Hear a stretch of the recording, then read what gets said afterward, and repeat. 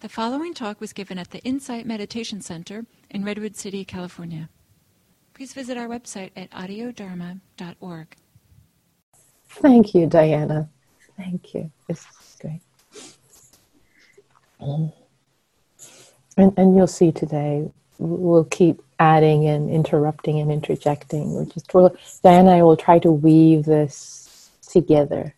So it'll be one teacher with two voices. I don't know. We'll see how that goes. Anyway. So I'd like to start by asking you to check in to see how your heart is today in this moment. Your heart might be heavy, might be light, might be peaceful, might be joyous, or many, many varieties. I named those because those are some of the spaces my heart has been. And heavy yesterday, this morning is calm. And in a moment, I'm going to unmute everyone, and popcorn style, if you would say a word or a phrase. How are you this morning? And I don't know is a fine thing to share also, or confused, or whatever it might be. I just unmuted everyone, so please, how is your heart this morning? Grateful. Grateful. Disoriented. Disoriented. Brokenhearted. Brokenhearted. Tender. Say again? Tender. Tender. Thank you. Tense. Tense. Wobbly. Wobbly.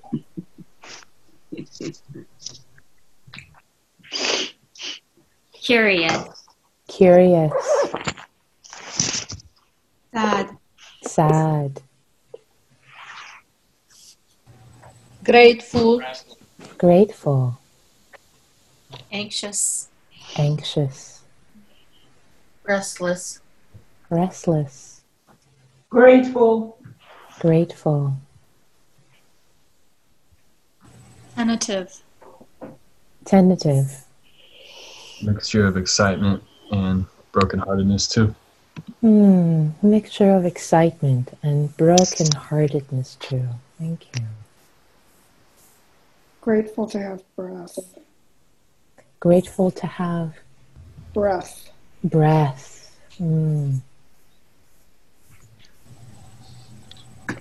Grateful for this community. Grateful for this community. Thank you. Warming. Say again, Peggy? It's warming up. It's warming up. Yeah. Nice.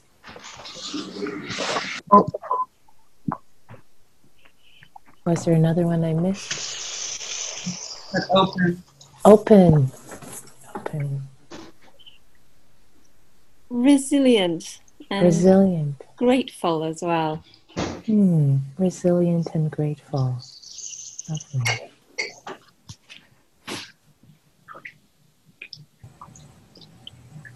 Hopeful. Hopeful. Yeah. Thank you. Thank you all. Thank you for sharing how your heart is this morning. Range of sad, heavy, confused, brokenhearted. And I'm going to mute everyone again. To grateful and peaceful or calm, or again, we have multiple gratefuls and warming up. So there is a range, of course, and everything is welcome. Everything is welcome. Exactly as it is, as it needs to be. Your heart doesn't have to be any other way. Come as you are to metta practice. Come exactly as you are. Heavy, brokenhearted, sad, or joyous, uplifted, warm, sense of community, grateful, whatever it is.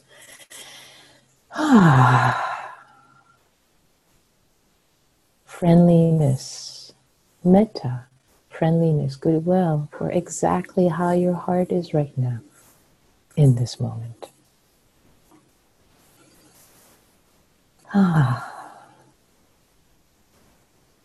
So, in the practice of metta, and especially today, practice of the Brahma Viharas in general, the four heavenly abodes, we, first of all, we start where we are, and we start by embodying ourselves, by planting ourselves in the body, by settling ourselves in the embodiment, in the stability of being here and being here right now. Connecting, stabilizing. Someone mentioned the breath. Grateful for the breath, grateful for the breath, grateful for the body. A sense of stability, and then opening up to whatever is arising with friendliness, with kindness. And for the first section of today, this morning, in the guided meditation I will do, and much of the teaching I will do will be actually part of the guided meditation, but just to say what I'll be touching into this morning, to start, to warm up our heart, is to start with metta, care, kindness, for people that we care about, for dear beings, for people who are dear to us, as a way to prime the heart. It turns out for many of us, starting there is easiest. And given how the conditions of the world are right now, as we do the practice of friendliness, warm-heartedness, care, it is quite normal for also acknowledgement of suffering to come through our hearts today, because our loved ones are people whom we care about. We probably have a sense of concern and care for them. Maybe they are suffering too. Maybe there are challenges they're having. So after doing a guided meditation, during the guided meditation on metta, I'll also bring in compassion meditation. So let me just take a couple of minutes to tell you how they're distinguished. So metta is, as you well know, is an expression of care, kindness, warmth, friendliness. And for example, when you pass someone by in the street and you smile, that smile is an expression of your metta, is an expression of your friendliness for the other person. Smile, maybe you greet them, maybe you say hello, or when you say hello to a cashier somewhere you're shopping. So very simple, just friendliness, care. And if you think of that, just simple kindness, friendliness, goodwill, that can be expressed in the traditional phrases, wishing someone safety. May you be safe, may you be happy, may you be healthy, may your life have ease. So a sense of friendliness that meets someone who's in a neutral state. Now, if that sense of friendliness, goodwill, meets a being in a challenging time where this being is having a difficult time, is suffering, then that friendliness, that kindness expresses itself as compassion. So care plus pain, so metta, love, whatever you want to call it, metta plus pain, suffering. When metta holds suffering, it expresses itself as compassion, the practice of compassion. And there is a sense in the heart that the warmth, the care, the love is soothing, is touching, is embracing the challenge, the pain that's coming up. So the phrases might be something like, may you have ease in the midst of your pain. May you have ease in your suffering. May you be free from your suffering. I wish you peace. I wish you ease. I care about you. I care about your suffering. Just variations. We'll both offer different variations, and you can pick and choose. Or maybe no words come up for you, which is fine too, but a sense of acknowledging the pain without falling into it, without what's called empathetic distress, without bobbing into the waves with the person who's suffering and over-identifying with the pain itself. And just to say, if that should happen, again, these are really, really unusual times, to say, if that should happen, if you find yourself in hurting while you're holding another person's suffering or pain with care, at that time, please turn your metta and care, your compassion to yourself, because you are the one who is suffering in that moment, to hold yourself with care, holding yourself with ease and gentleness and love. And when there is stability in your heart, then maybe turning back, if it feels appropriate, to your beloved person, your easy person.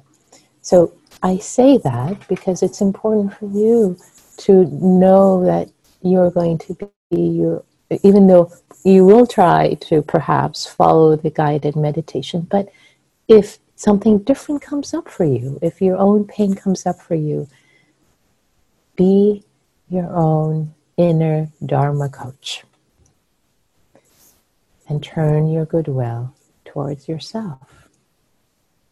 Okay? I just want to make sure that's very clear. So today, whatever the guidance is, whatever the instructions are, at any point, if you find yourself hurting and in distress, yourself becomes the object of your metta, of your compassion, of your care. I just want to make sure that is clear. So any questions about that, anything not clear, you're welcome to unmute yourself or raise your hand and ask a question.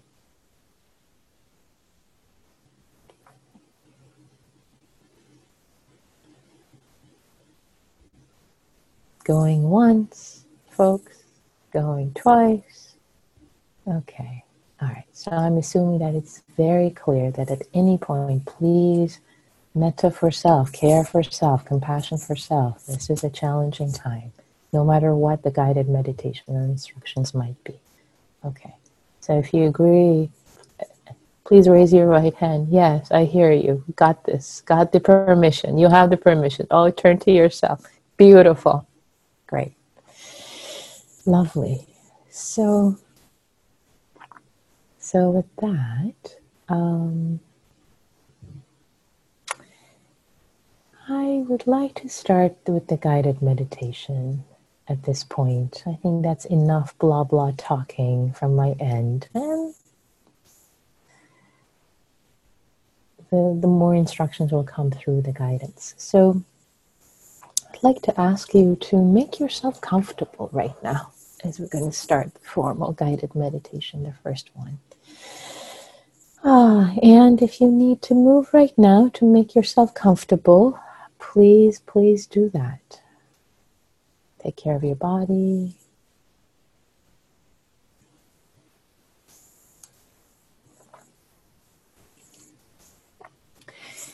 And wherever you're sitting, actually first let's just move your body a little bit. See your body needs right now before settling. Maybe moving your arms, maybe moving your neck a little bit. Some of you might even be called to stand up. And I feel called to stand up for a moment there. You can do that anytime. Taking care of your body. I like to model taking care of body today. We're going to do this throughout the day. And as you move, as you listen to your body, let this movement, let this expression of care. Let this be an expression of care for your body. This movement, part of our meditation, is part of our expression of care. Maybe even give yourself a little hug, both stretching your upper arm if it feels right for you, and also just touching this body and this embracing yourself.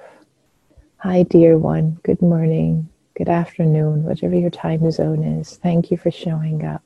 Thank you for practicing. And whenever you're ready, settling in your chair or your cushion. Or if you choose to do standing meditation, that's fine too. Settling. And allowing your back to be straight. Having a sense of integrity, your body having a sense of integrity.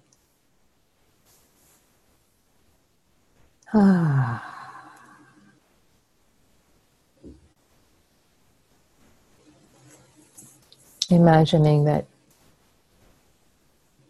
there is an invisible string connected to the top of your head, pulling you up vertebrae by vertebrae.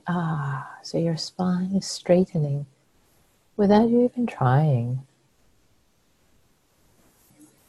And then the rest of your body, all your muscles can relax,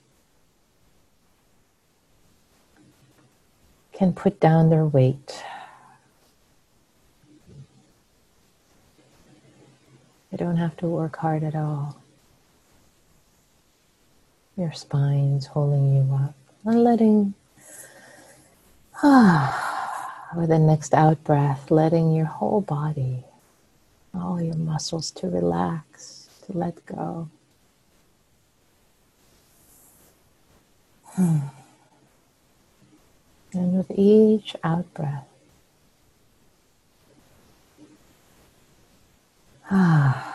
settling and letting go some more.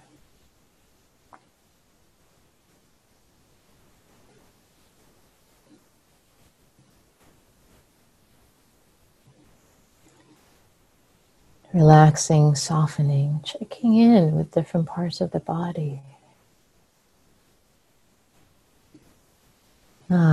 The parts of the body that you know you tend to hold tension. Maybe your jaw. Maybe your shoulders, your neck, your chest, or your abdomen, sit bones, your hands, feet, face, wherever it might be. Your eyes, forehead.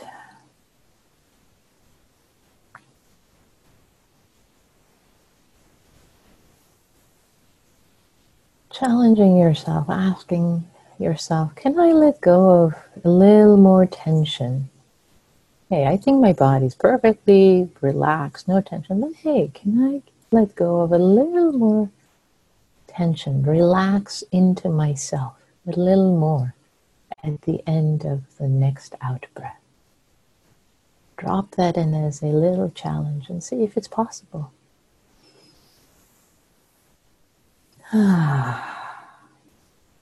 And let yourself be surprised as you continue to land more deeply. Let go of more and more tension.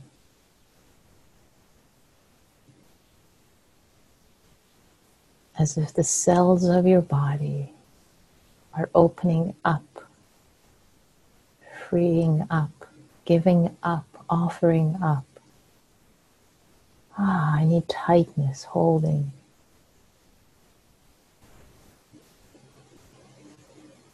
They've had, and landing.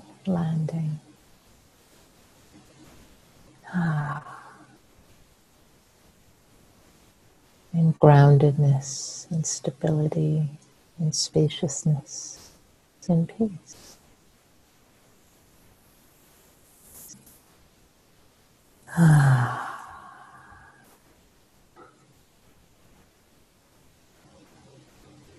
Continuing to let go, tension landing.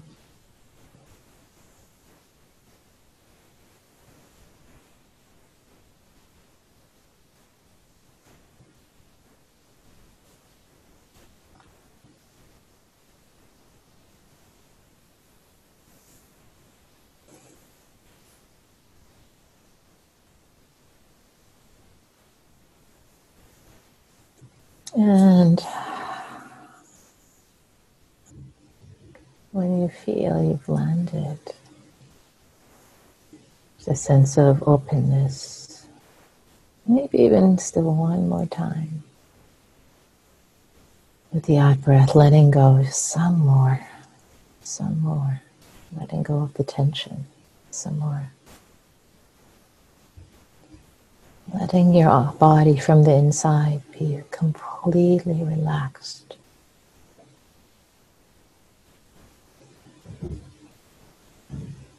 Open, soft.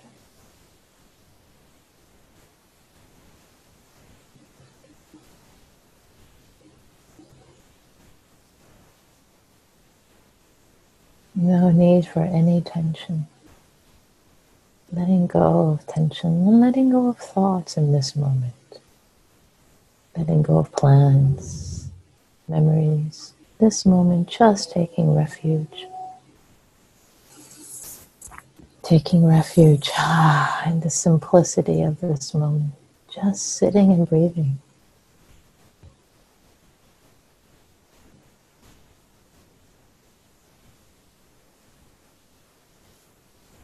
Just sitting and breathing in order to have more stability, groundedness, spaciousness, to be available for yourself and for the world. Taking this moment away from the world, this moment of refuge in the body and the breath. Just receiving the breath, the in-breath and the out-breath.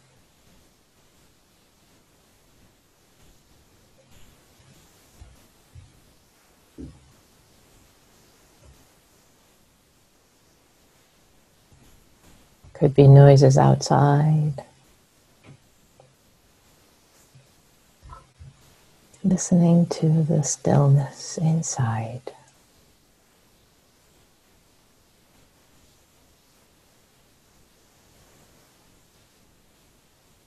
There is stillness inside.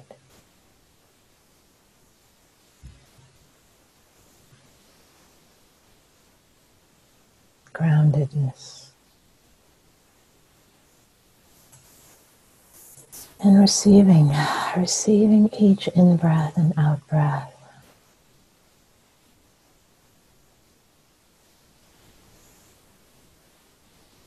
As a friend.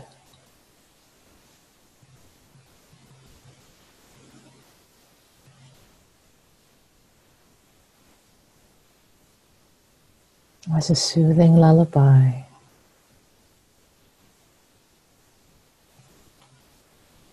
Receiving the sensations of the breath.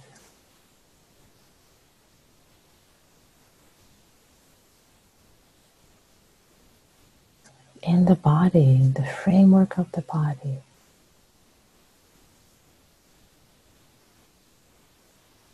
Maybe in the abdomen today, just so that it helps you settle and ground. More deeply into your sit bones. Or maybe receiving the movement, the joyous movement of the breath throughout the body. All the way through your feet, your hands.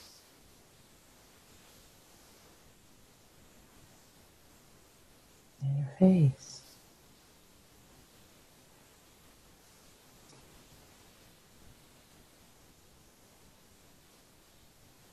And if that feels too unsettling or expansive, bring it back to feeling the breath in the abdomen. very close to the lower abdomen, your sit bones, grounding, settling.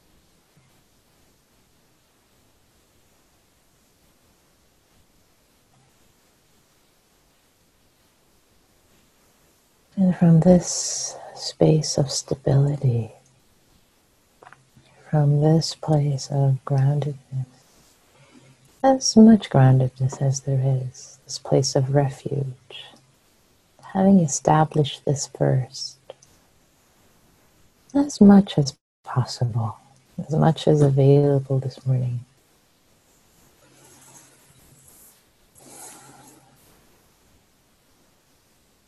Turning our minds, our hearts to metta, to care, to friendliness and goodwill.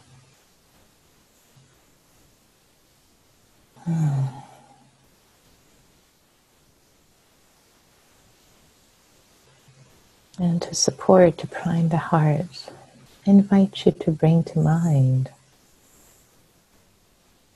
someone for whom you care, someone for whom you have goodwill, friendliness, care, metta, love, kindness.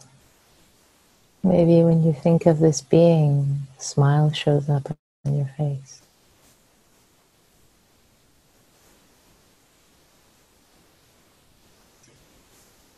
It could be a child, a pet,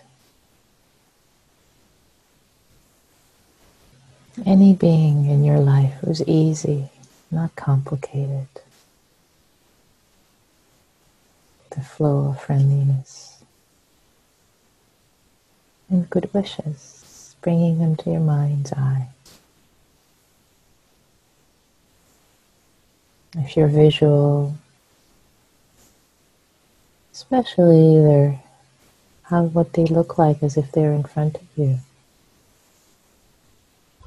The way they smile or move around or act.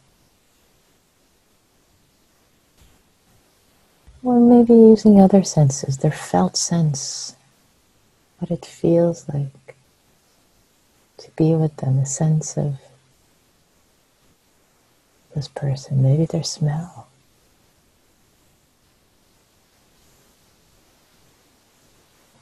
To conjure up, in order to conjure up felt sense of this person, this being. So having established that as number one, now noticing as you conjure them up what comes up for you in your heart, in your body. Again, maybe a smile shows up, maybe just a sense of warmth in your heart, a sense of recognition or safety. Maybe there's a sense of ease, gladness. However mild it might be, please recognize that as metta, however subtle it might be for you. Maybe it's just a sense of connection that you have with this being, a sense of recognition.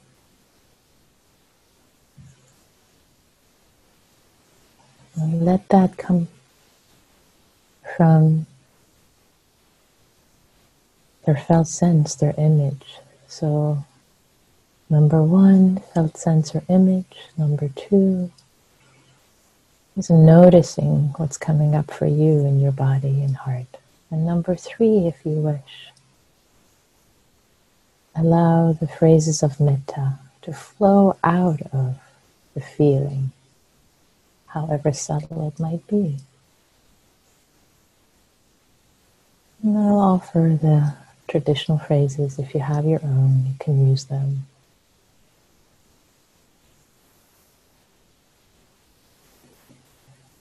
May you be safe from inner and outer harm, dear one.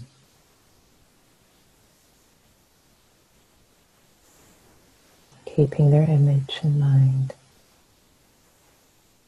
the felt sense in your heart.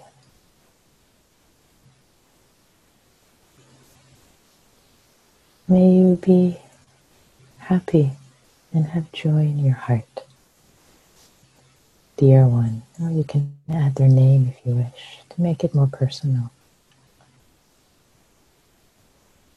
Dear so-and-so.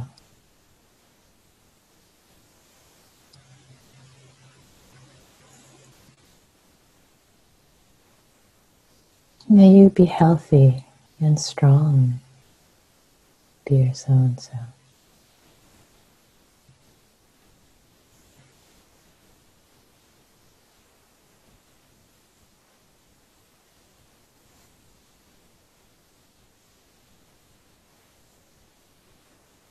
And may your life flow with ease, dear so-and-so.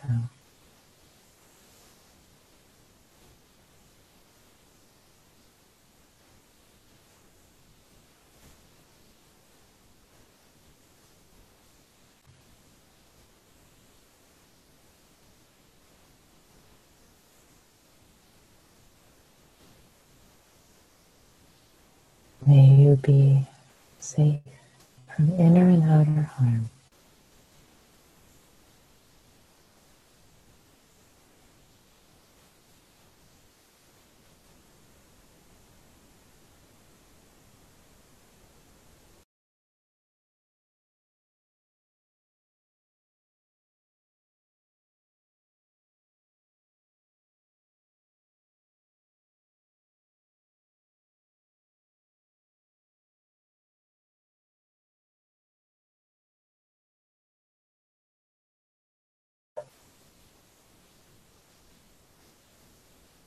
May you be healthy and strong.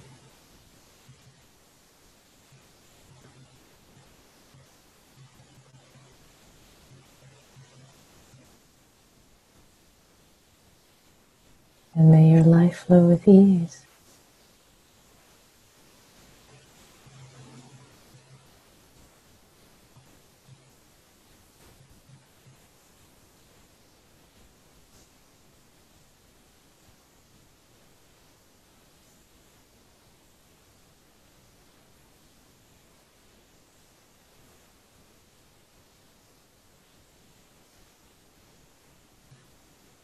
I'll offer the shorter version.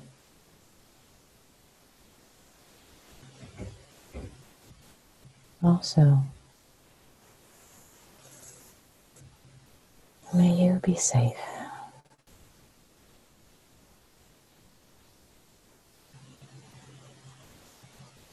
May you be happy.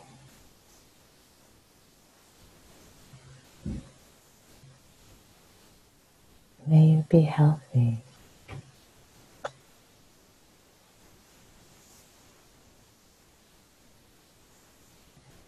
May you have ease.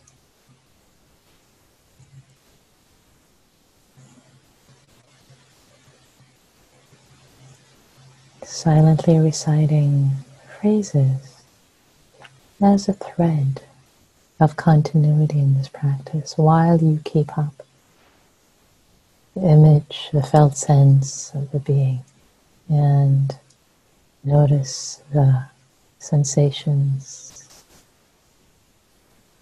or the feelings that might come up for you.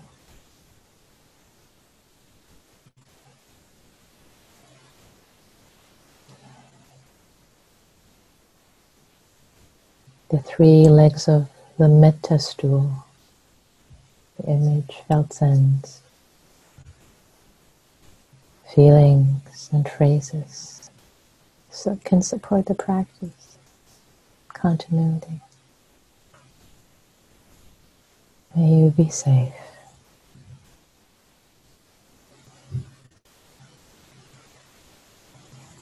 May you be happy. May you be healthy. May you have ease.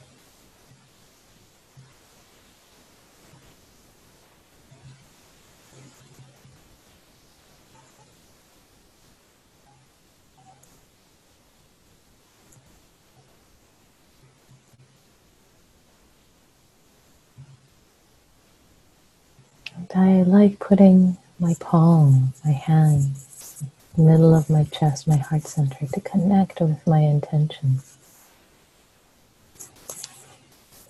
I invite you to do that, experiment with that. Just really connect with yourself as you're doing this practice. With your goodwill, your intention flowing.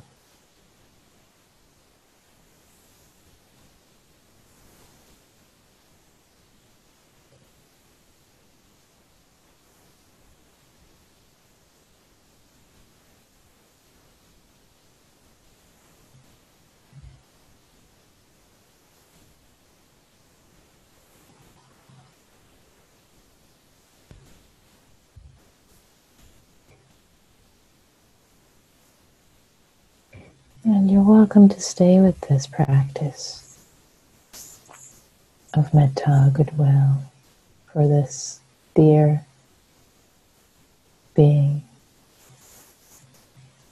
Or, if you notice, if this being right now, there is some suffering or some impact that you're aware of, some challenge or difficulty for them arising, perhaps either physically, emotionally, economically, in any way.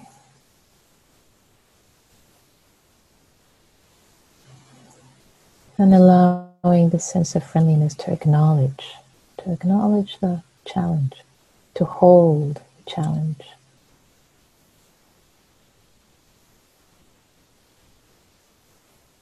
And in this way, the practice of metta becoming practice of karuna, compassion.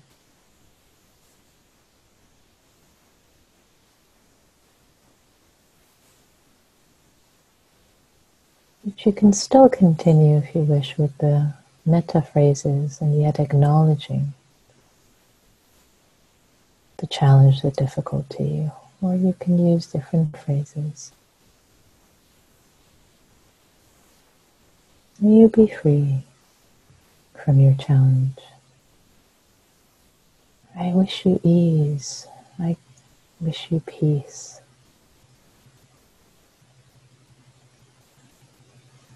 With your difficulty, with your challenge, in the midst of this.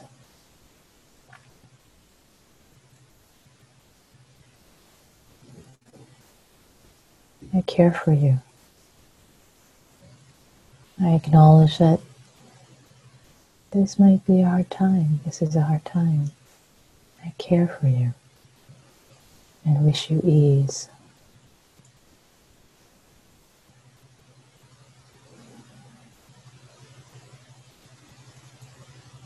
And well-being in the midst of this all.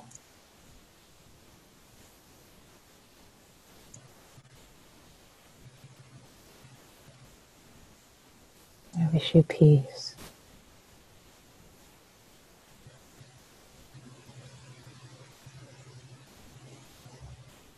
May you have peace.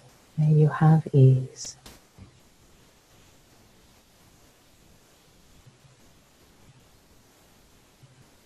Feel free to use any of the variations I offered, starting with may or I, or anything that works for you.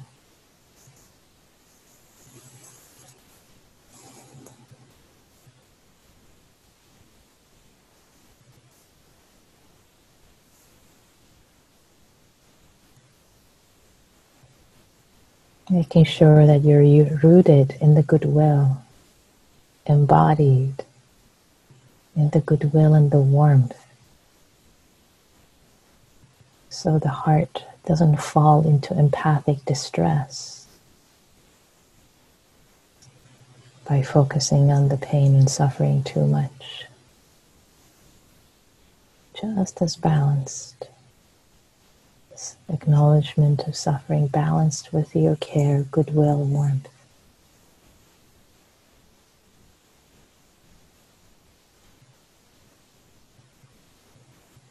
I wish you well. May you have peace.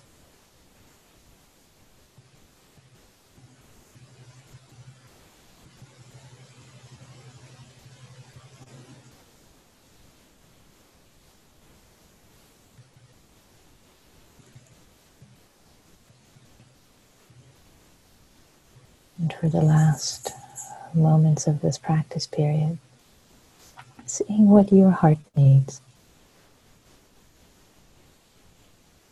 Maybe going back to metta, or maybe metta or compassion for yourself.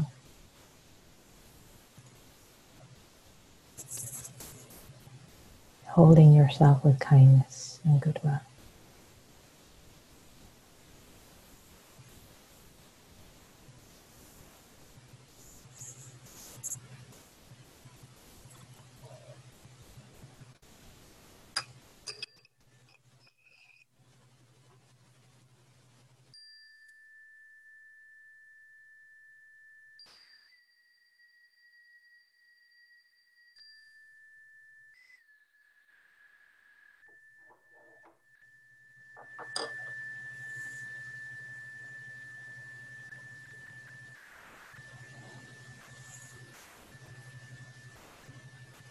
Diana, would you like to do the groups?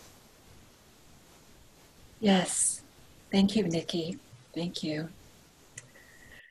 So in that guided meditation, Nikki spent a little time for us to kind of like settle and get collected and get connected in a really nice way, kind of get grounded and let go some of our attention. And then to bring to mind a lovable being, somebody for whom it's easy to feel warmth and care and goodwill. And then just a recognition that this person, this being, or perhaps some other beings, may be having some challenges, some difficulties. So to fold that in to our practice, fold it into this warm-heartedness, and using phrases like "I wish you well" or "I wish you peace," "I care for you," these types of things. So now we'd like to open it up that you can have a conversation amongst just a small group of you, maybe 3 or 4. And just to share, what was that like? What was your experience? So were you able to get settled? How was it to bring to mind a lovable being? And was this, and the bringing in of the compassion, the acknowledging that there might be difficulties, but yet doing that while rooted in a sense of warm-heartedness, a sense of goodwill. So you'll, each of you will have just a short amount of time to describe your experience and to share what that was like, with this recognition that sometimes we don't really know or what our experience was until we try to articulate it, or we can integrate it in a different kind of way when we're sharing it. So there's no need to go into a long story about your experience, but if you could spend maybe 1 or 2 minutes sharing, and then go to the next person who can share, and then go to the third person who can share. There might be 4 people in your group. I'm not sure. We'll see how Zoom does this. And then if there's time to go back around again, maybe something that somebody said reminded you of something, or helped you to touch into experience that you had, and you might have something else that you'd like to say. So, and then just a reminder, I think everybody knows this, but this is not a time to give advice to each other, but just a time for which that we could just kind of connect with ourselves as well as to connect with others. So Nikki, I think, has been setting us up, and I can't help it. I always get a thrill out of this, that we're going to magically find ourselves in groups, small groups, probably 3 or 4. And then you'll get a note about 60 seconds before it's time to come back. So have fun. Okay, so just checking because people have been coming and going and the rooms keep changing in number, so I keep having to change them. Okay, I think we are, I need to change one room again. It's changing as we speak. Okay, hold on. Moment of practice, peace, ease, here we go. We'll move to 5. Yeah, so I see there's a, the bell maybe could have been just a little bit louder. A few people are making a note of that. Yeah, so like we said, Nikki and I were kind of experimenting, so we'll work with this. So we can turn the volume just a bit on your end. Okay, is this for me or for Diana, or for both of us? Nikki, you and I can figure that out while you set up the rooms. Okay, let's figure that out. Okay, well, let me make sure the rooms are good. Okay, I think the rooms are good. All right, I'm going to start the rooms. Here we go.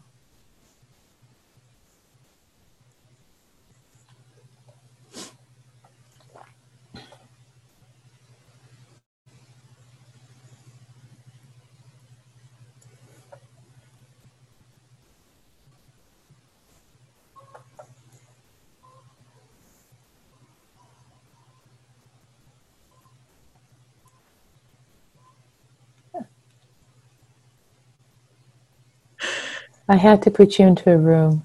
Okay, that's fine. Good. Okay, yeah. I don't know if there's a way. There is a way not to put someone in a room, but I still have to discover that. Hi.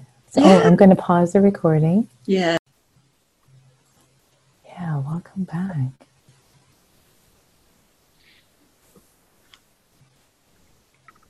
I think people are still coming back. You'll see Diana when everybody's back here trickling in. Yeah, I think I inadvertently sent a chat to everybody that was meant for Nikki. She and I were chatting about how we were going to adjust the schedule, and she said, "Why don't you go to this room?" And then we're all in this together. So I didn't get the chat, Diana. Everybody saw it, but I didn't see it. That's okay. That's okay. We'll figure this out.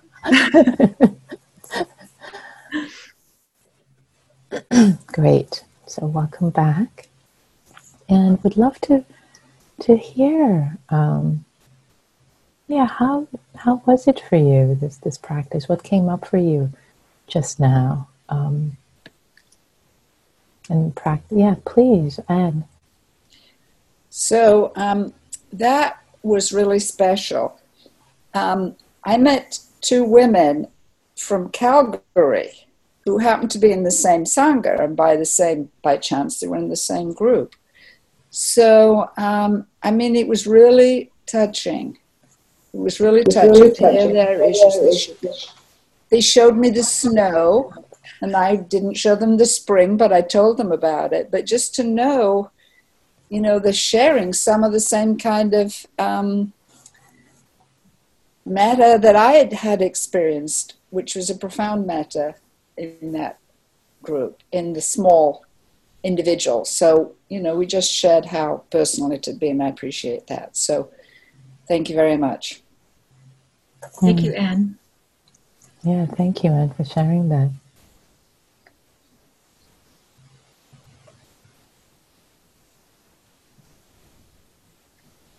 Any other reports, reflections? Please either raise your hand or just unmute yourself. Hi, Mara here. Hi, So Mara. it is my first time actually live or live stream because I live in Switzerland, so it's usually I follow the recordings that you guys have. But so today I had this fantastic experience of being able to be, I'm able to be with you guys and connect with other people. So for me, it is very, very touching, and yeah, it's the positive. We were saying in our group that one positive thing that is coming out of this challenging situation is actually to be able now to have all these live streams and participate. And so sometimes I do participate during the week as well because I'm home working from home, so I can decide what to do. And so thank you very much for this. Yes, thank you, Mara. Yeah, Mara, it's so heartwarming to hear that and to see everyone's faces. You from Switzerland, folks from Calgary, from Berlin, all over the world here we're practicing together. And it's the beauty of a global pandemic. We really are, all of us, in this together. All of us. I'll share. Leish. My heart, it just loved being able to relax and kind of quiver and feel with others without having to do or perform or protect, which it's been doing a lot of. I didn't realize that it's tired. So thank you for this space. Yeah. Thank you, Lish. And also for sharing, Lish, the beauty of vulnerability at this time, of not needing to be any particular way. Yeah, thank you. Charlie here. I think Jasna had her hand up first, right? Yeah, sorry, because I have a view here, Charlie. We'll get to you in a second. I think you can hear me, right? Maybe not. So, Charlie, somebody had their hand up before you. So we'll get to you. You're next. So, Jasna? Hi, my name is actually Yasna. It's Yasna. European Y. It's like Y, right? Yes. Anyhow, I just wanted to express my appreciation for the two of you leading this retreat. It's like really beneficial and it's so nice. I know in person is better, but it allows people from all over the world to attend. And I've seen there's somebody from Berlin, and I've just heard there are people from Calgary. And thank you so much for organizing this and leading this retreat. It's really helpful in this time. Yeah. Thank you, Yasna. Thank you. Charlie. Hello, everybody. I was chatting with, I think it was Sherry or Derry. Anyway, I entered this room like a half hour after you guys were already sitting. I had thought there was one scheduled with Chris at 10 o'clock, and it turns out it's next week. So I went on the site and found this group. And as I was listening to Nikki guide, I didn't know it was a metta theme. But that certainly was happening while I was sitting. But one of the things I've really noticed from being able to sit, even in the Zoom, is being close to everyone, versus what's going on now. That distancing thing almost feels like I'm being ostracized. That's what goes on in my head. So I found it very, very sweet to be able to just sit with a bunch of people and listen and participate. And it just really filled my heart, really gave me that, oh, wow, I'm home, So thank you all. Thank you, Charlie.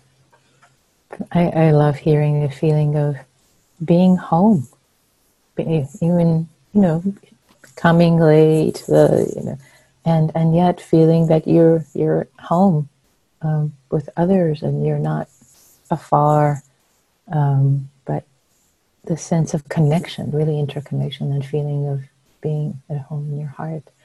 And that was part of the intentions that Diana and I have had for this room, for this day long today. So thank you for saying that.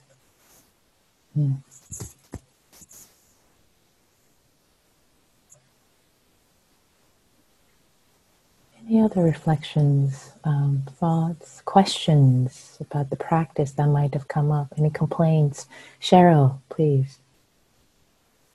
I just wanted to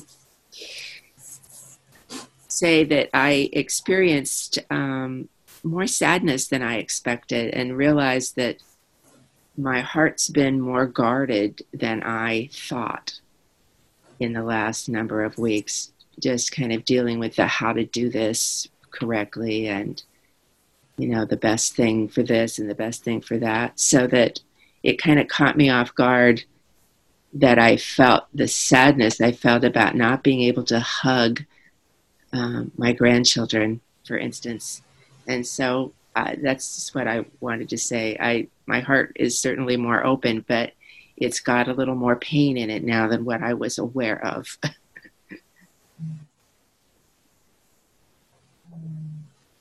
I wanted to ask a question. Please. Yeah, something that I think that came up in my practice was I think that, as I'm an empath, I think a lot of people who practice are, and I've been struggling with feeling everything too deeply. So I've noticed sometimes in my practice when I'm trying to do the compassion, it's overwhelming in a sense, because I already feel so much compassion that when I turn attention to it, it's oh God, this is a lot. So I was just curious to have thoughts about how to practice this compassion when you are already feeling it to an extreme extent, if that makes sense. Yeah, that's a really, really good question. So I'll say something, and Diana, if you'd like to add. So I am so glad you brought this up, and I was hoping someone would actually bring it up in this time. So the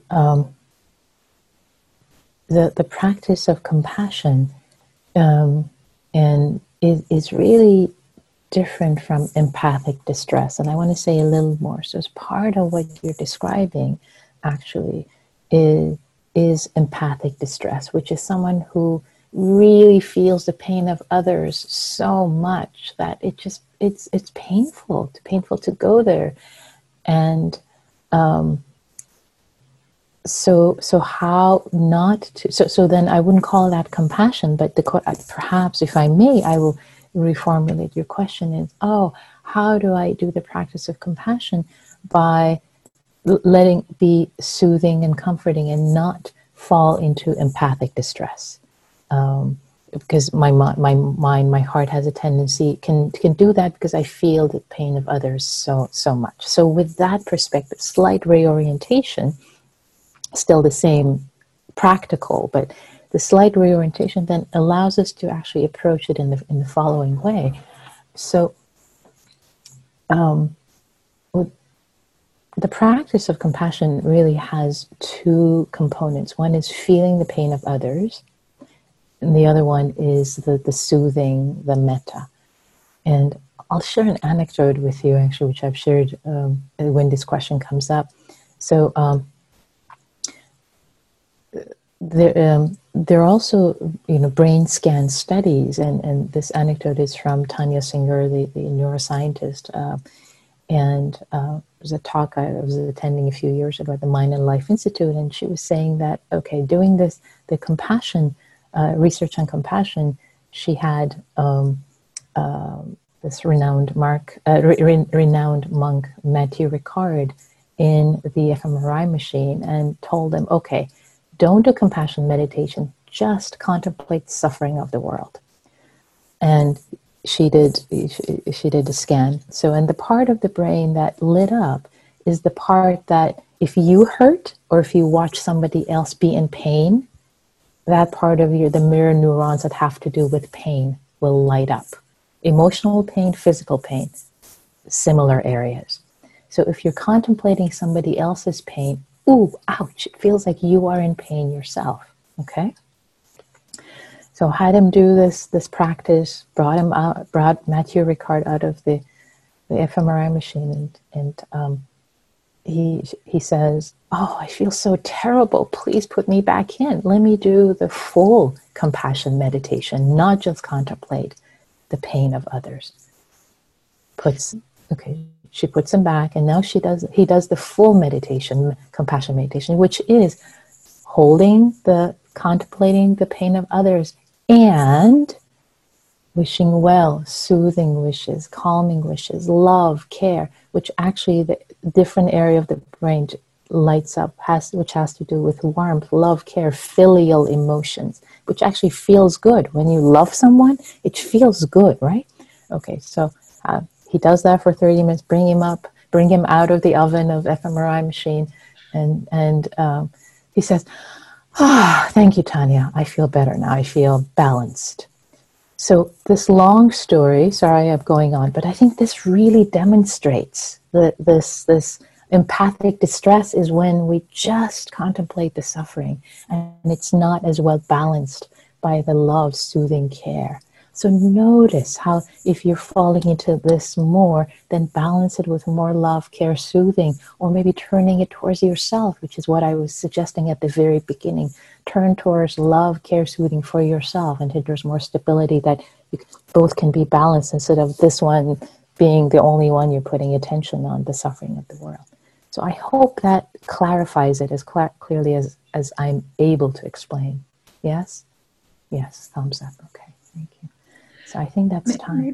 Oh, yes, Diana. I would just like to add a little bit. If you find yourself in a little bit of overwhelm and like it's just not accessible to have this warm feeling because you're feeling overwhelmed and it just feels like just too much, then you can just bring your attention to your body, to whatever is kind of like the obvious experiences in your body. It might be the pressure of the chair or the wherever you're sitting against your body. It might be the feeling of your feet on the ground. And to help bring us back in and get grounded again and get here in the present moment. So, or it may even just be the feeling of movement. Maybe you're walking and having a conversation with somebody, but something tangible and physical and that's present here. If you find yourself in overwhelm, you can always get grounded back in the body. That's often a little bit easier to have access to that if it feels like too much. So I just offer that in addition to what Nikki is saying. Great suggestion, Diana. Thank you. Yeah. So I wonder if this might be a good time to move on to the walking meditation.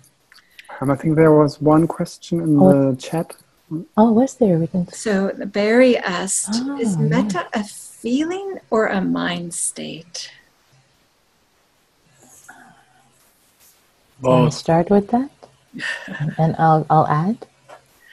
Yeah, so there's a few things I can say here, and I'll just keep it short. And there's maybe one answer could be, however you experience it or define it is perfectly fine.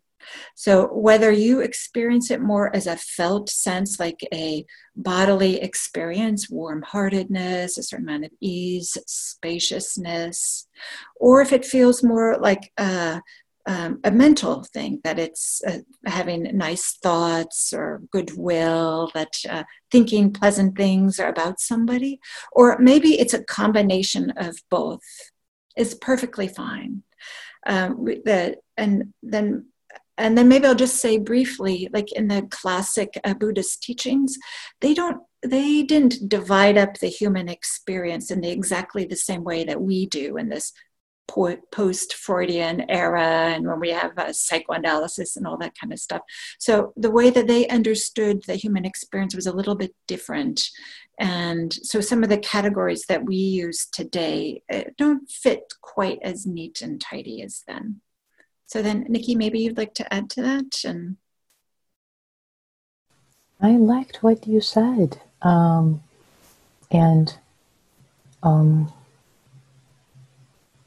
Maybe I would ask Barry, where's the question is coming from? Why is this distinction feels important to you? I would love to hear from you, Barry. Okay. Yeah, hi. And I'll take myself off, take my video.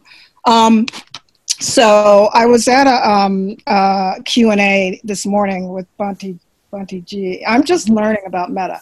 So I asked, is something supposed to arise after you've said the phrases and you settled down? And he said, first you say the phrases, then you conceptualize metta, and then yes, some sort of something else arises. So I'm just trying to dig into that because I didn't know that anything. Any type of feeling was supposed to arise or could arise as a result of practicing metta. So that's got it.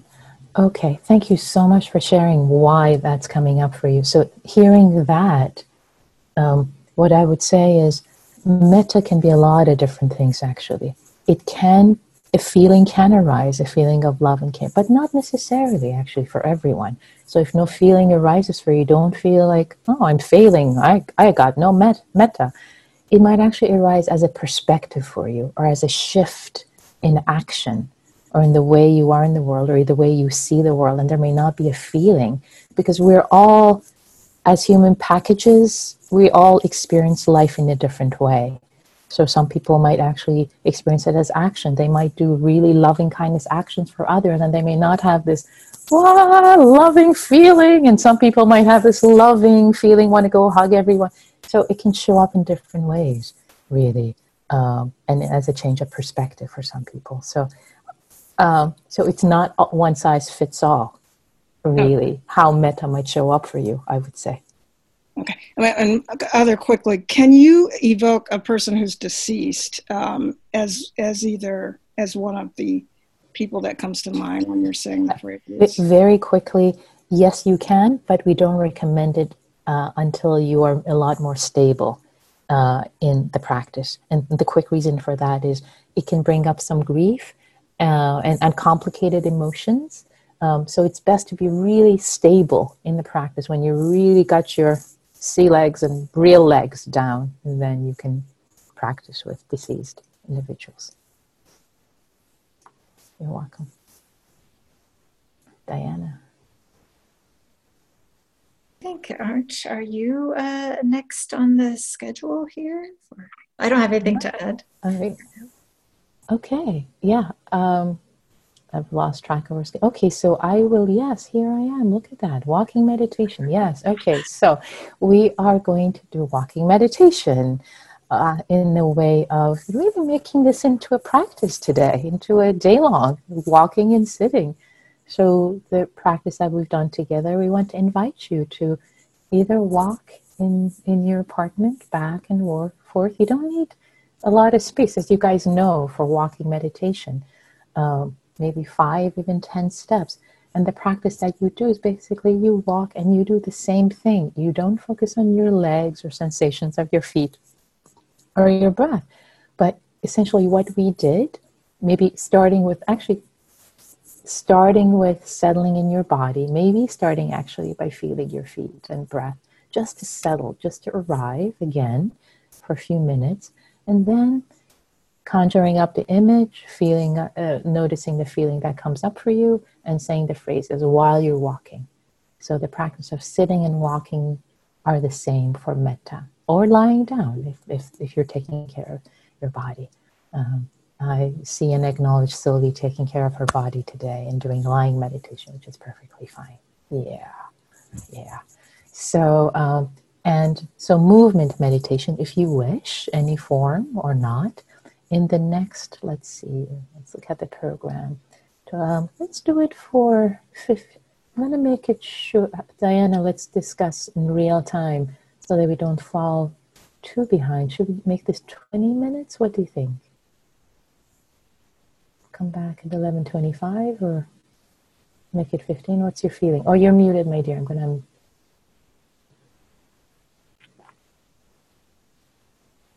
Oh, you're still there. Oh, there we go. There you go. I'm used to being the host. I think 20 minutes is great. Let's do 20 minutes. It feels good to me. So it's 11:04 now. So let's come back at 11:25. Not 11:24? It's 11:05 now. See what happens by the time I finish a sentence? Time moves like an arrow. Okay. All right, everyone. So see you at 11:25 in 30 seconds.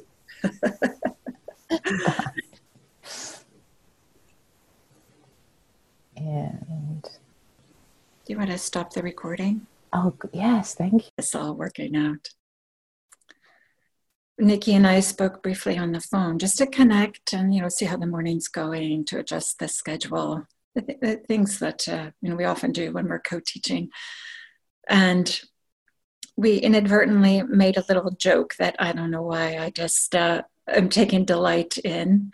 As we were signing off the phone, we said, "See you, Zoom." So corny, but I think it's funny. So here we are, back on Zoom. So I just wanted to say a little bit more about this idea of metta and compassion. And that the importance of allowing our positive emotions like metta, like loving kindness and compassion to flourish. The importance of cultivating them, letting them grow, letting them blossom, letting them develop, creating the conditions in which they can grow and develop and blossom.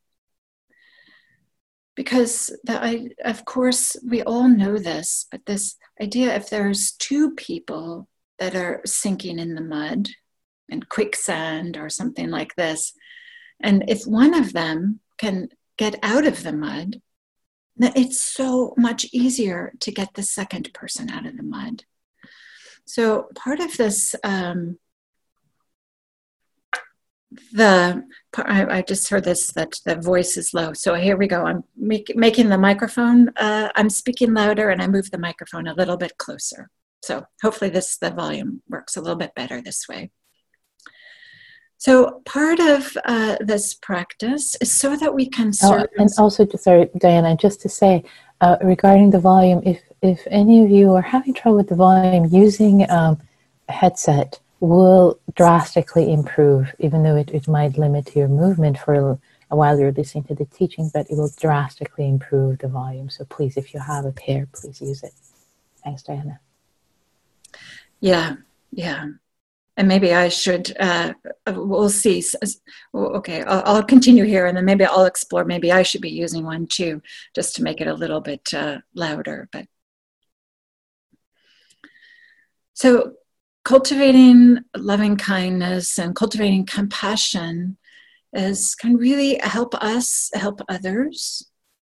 And of course, it can be integral to our own well-being and our path of practice as we are able to find a little more ease and a little more spaciousness, a little more freedom. I think all of us have this experience that when we are lost in difficulties or struggling with difficulties, in whatever form those difficulties may be, it's just not as easy or straightforward, or we're just not as available to support others.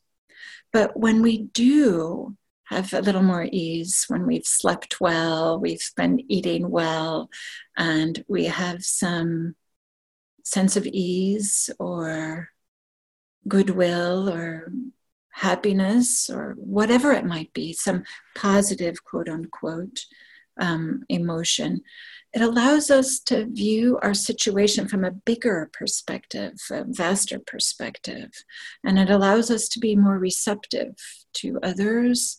And this way of being more receptive and with a bigger perspective can help us be flexible and creative in the ways in which we meet what's happening. It allows us to be malleable and address what's the right thing to do next. And to just manage in some kind of way whatever adversity it is that we're experiencing at that time, or whatever adversity, difficulty, challenging others are experiencing at that time. And maybe importantly, cultivating some warmth, ease, spaciousness, and care helps diminish some of our self-preoccupation. And softening, letting go of some of our self-preoccupation helps free up energy, helps increase our capacity in which we can love others, in which we can serve others. I think all of us know this too, that somehow when there's a little bit less preoccupation and we're able to show up for someone and just allow them to be just who they are, without our projecting onto them what we want them to be or expect them to be or wish how they were, but instead to just show up and see them exactly as they are. This is a type of love.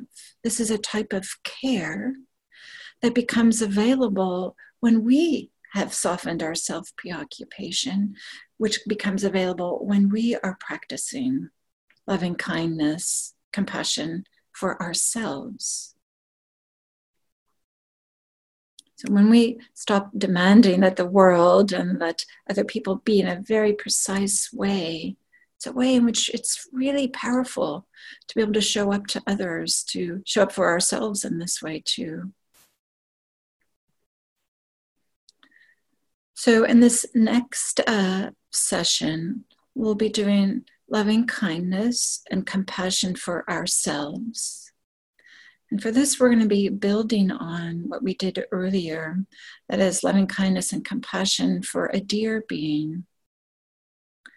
For some people, it's easier to start with a dear one, somebody for whom it's really easy to have loving kindness or compassion. And then to expand that, to use that foundation, to fold ourselves into that as well, to have warmth, care, goodwill for ourselves, to have compassion for ourselves when we are experiencing difficulties. So in the classic Buddhist teachings, self-compassion, compassion for oneself, is not different than compassion for anybody else. However, some of you might be familiar with Kristin Neff, her teaching, and that she has specific teachings on self-compassion. I'm not going to be teaching those today, but if you're interested in that, that's something you can find freely available that's specifically for compassion for oneself. But it can be really important to highlight that self-compassion can be an antidote to this idea of a critic, the self-critic, the inner critic that sometimes arises, this feeling of I can't do it, or I don't deserve to feel okay when so many other people are having difficulties.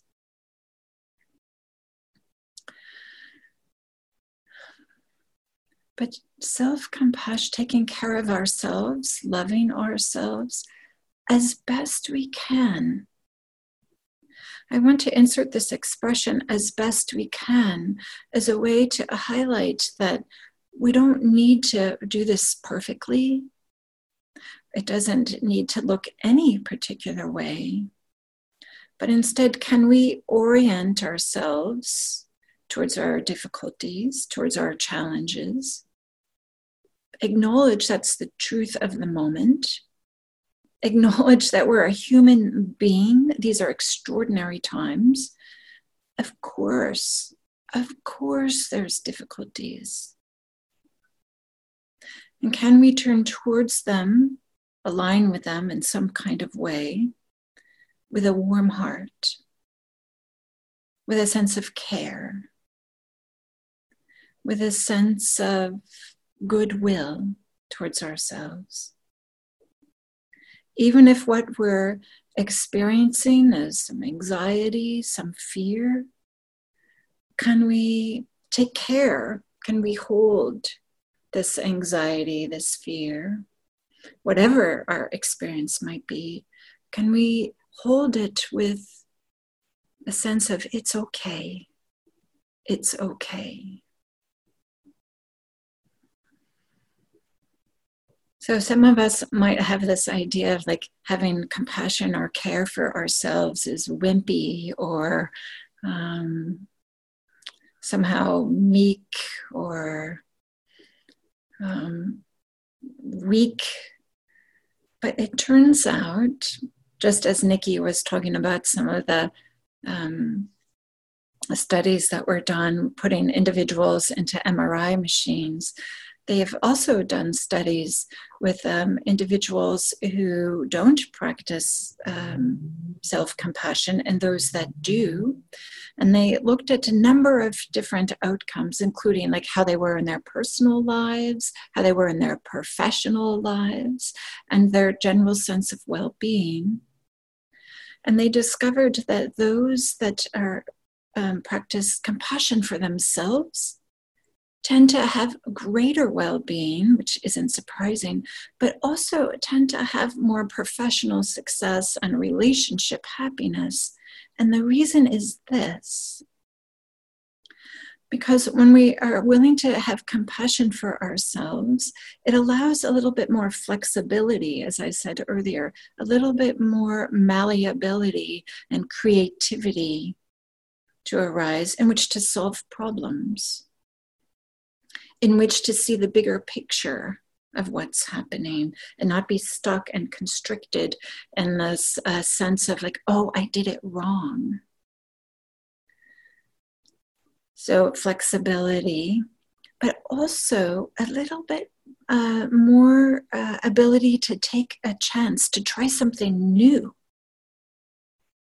And often that's how we discover greater capacity. That's how we discover maybe some creative ideas and new ways of doing things.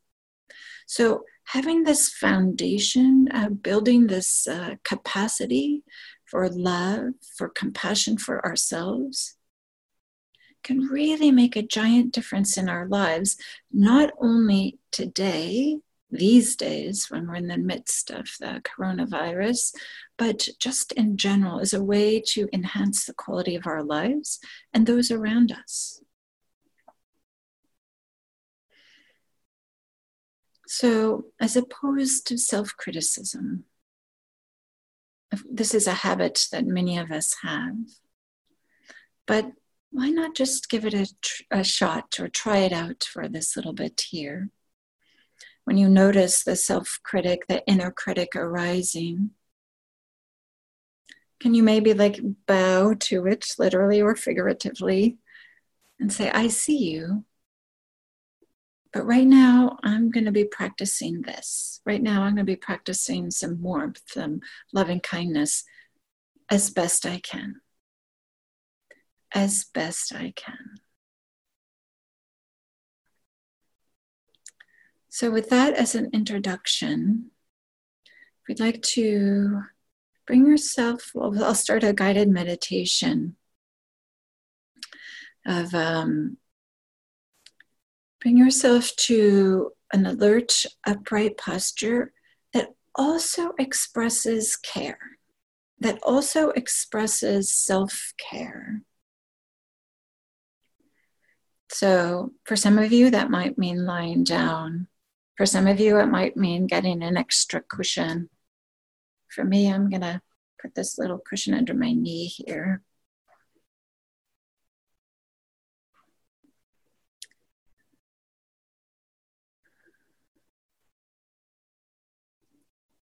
I'm going to begin in much the same way that we did the earlier guided meditation that Nikki led us through.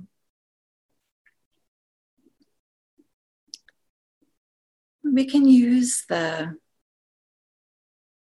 sensations in the body, the felt experience of being here,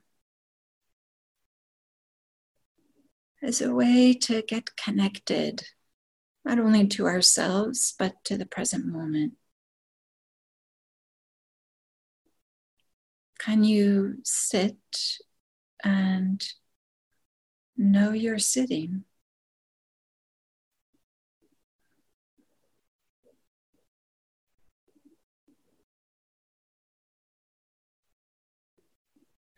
Nothing in particular needs to be happening. We're just arriving here in this moment and getting embodied.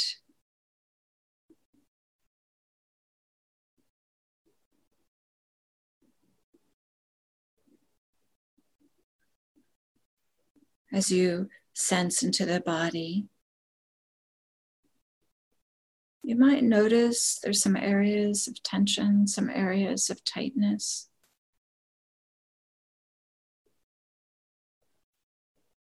It might be that simply bringing your awareness to those areas can help support some softening, some easing. But even if there isn't some softening or easing, maybe you can be easy with the lack of ease. Bring some kind-heartedness to the tightness, the tension.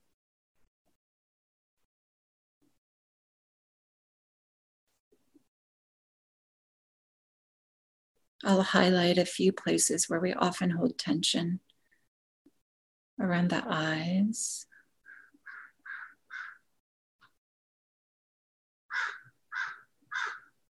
around the mouth,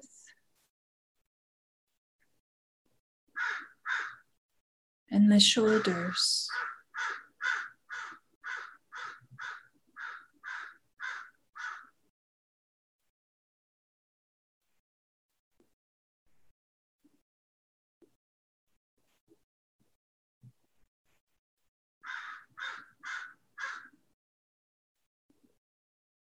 I can hear this bird that's right out my window here.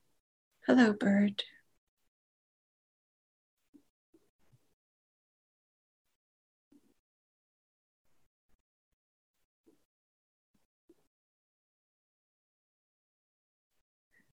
We'll start with a lovable being. It's always helpful to start where it's easy.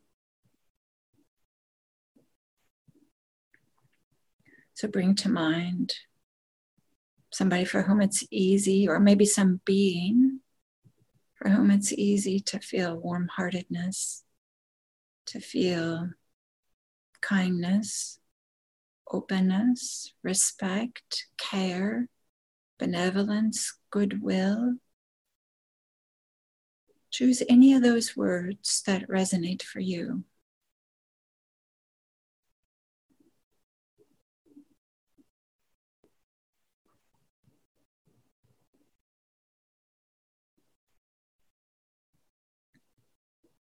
You might check in with the body and see if there's a sense of ease or some type of inner smile.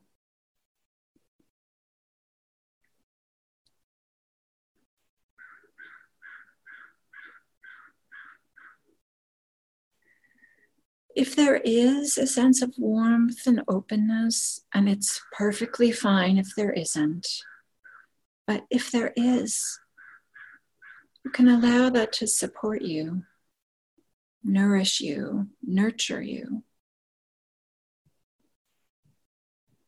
Even if it's just a tiny part of your experience.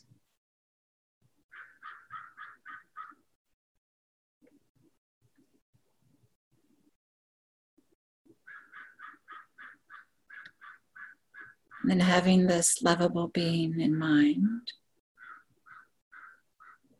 you can say the phrases.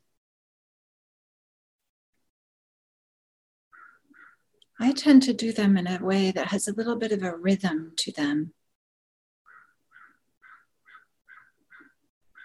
But you can find your own way.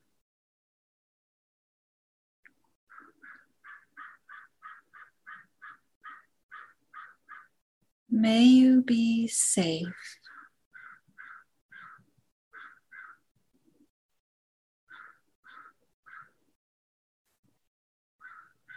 May you be happy.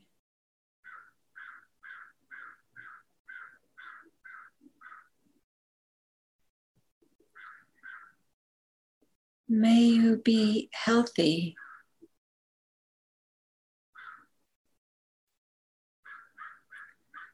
May you live with ease.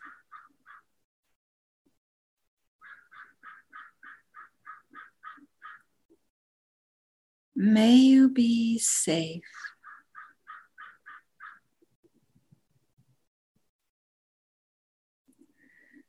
May you be happy.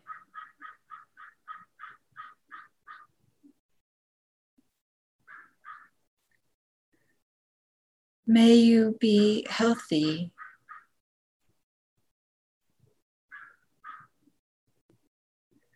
May you live with ease.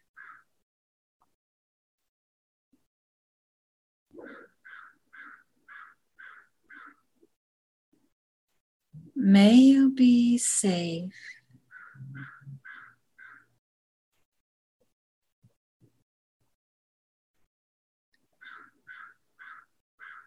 May you be happy.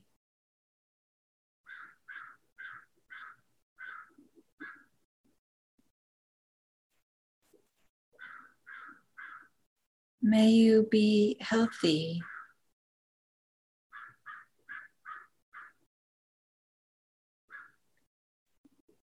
May you live with ease.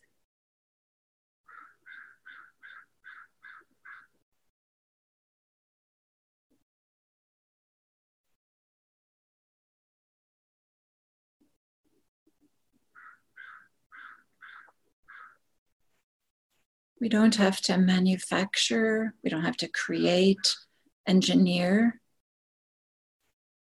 warm-heartedness. We're creating the conditions in which it might arise.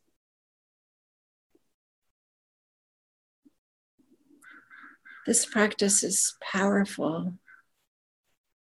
Even if during the actual meditation practice, you don't have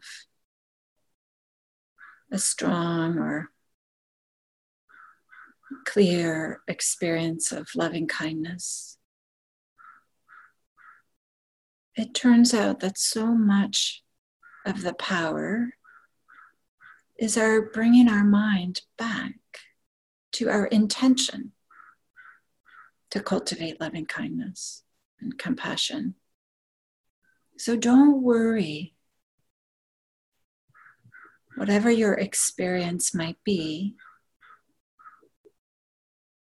just hang in here and practice with us.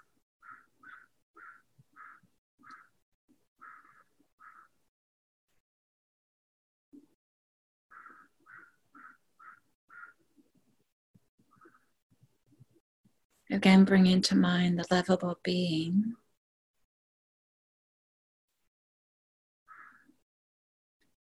And sending some goodwill, some warm-heartedness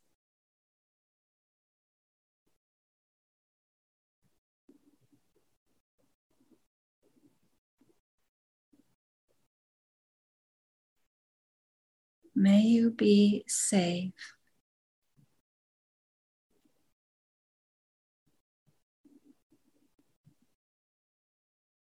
May you be happy.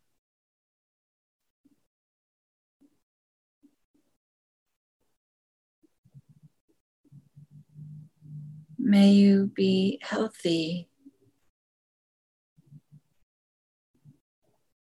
May you live with ease.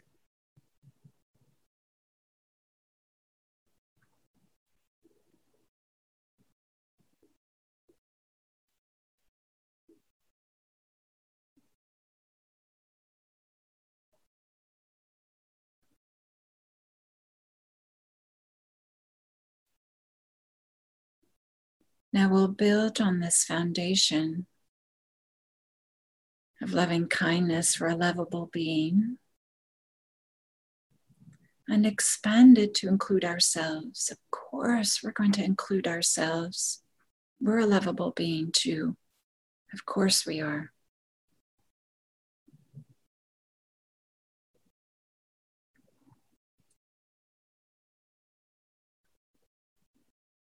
Some people like to bring to mind an image of themselves.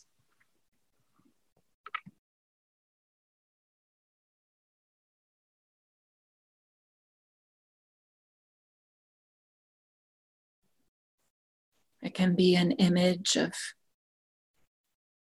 how you are today, or maybe an earlier version of yourself.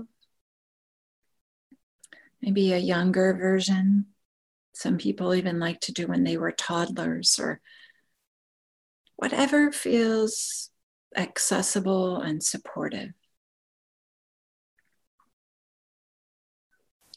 Some people like to use a felt sense of what it's like to feel themselves here. Maybe a little bit less visual and more physical, kinesthetic, or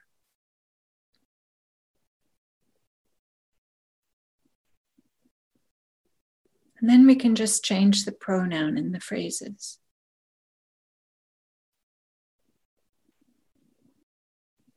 May I be safe.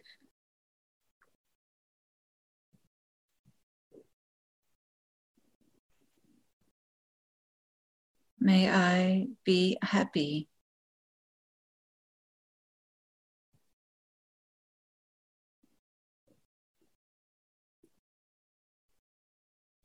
May I be healthy.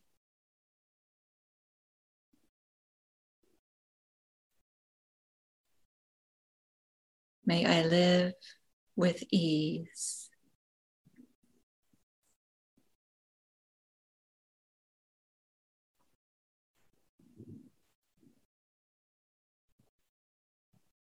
May I be safe.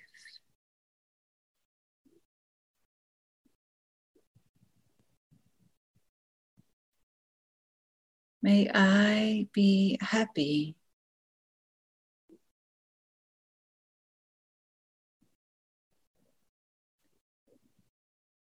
May I be healthy.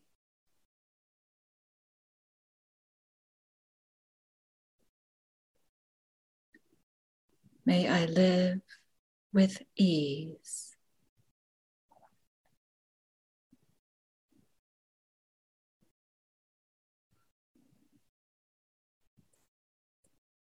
You're welcome to change the phrases. Maybe there's other words that resonate. Maybe words in another language, the language of your heart.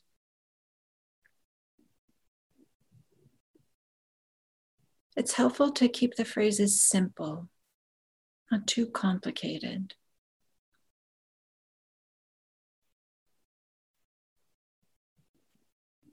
And that express some warm-heartedness towards yourself, some care.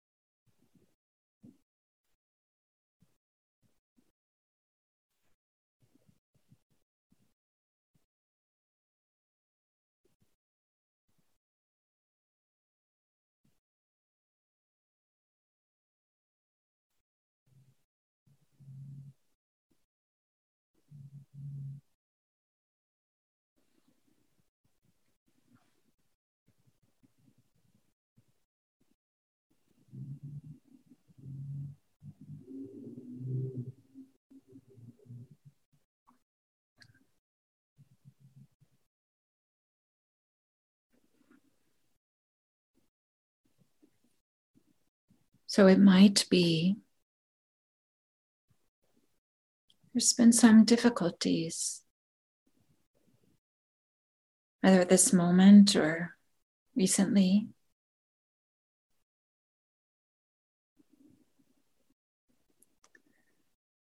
And we'll work with these, but it's best not to start with the most difficult. Start with just something that's just a little bit. Just a little bit. This is a practice, and you'll get tremendous benefit of even just starting where it's easiest. Don't underestimate how powerful just to start where it's easiest. Maybe we had a little bit of a conflict with someone. Maybe we've been feeling anxiety.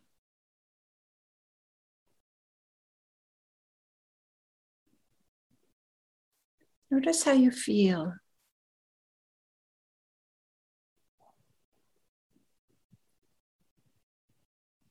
How does your heart feel?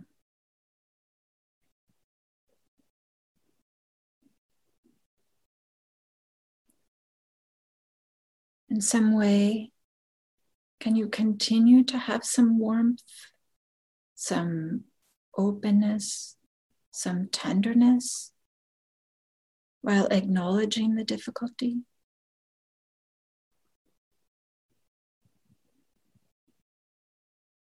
In whatever way makes sense for you.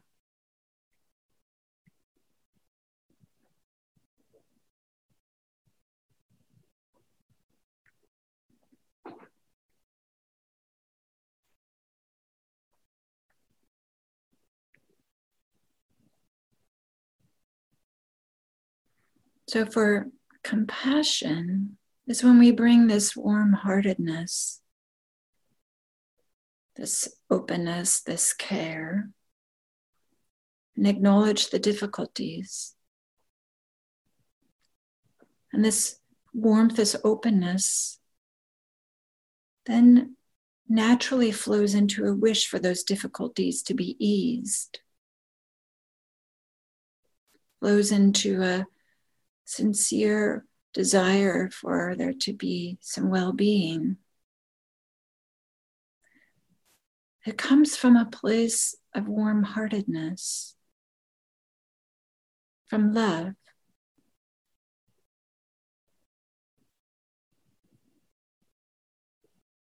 To support this, we can use different phrases for compassion.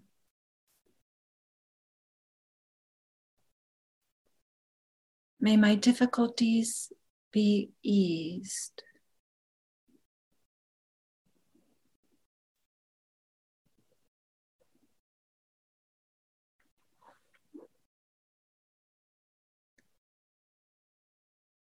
May I have well-being.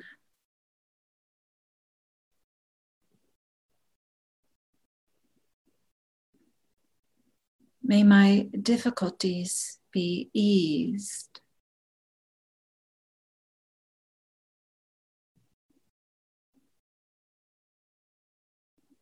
May I experience well-being.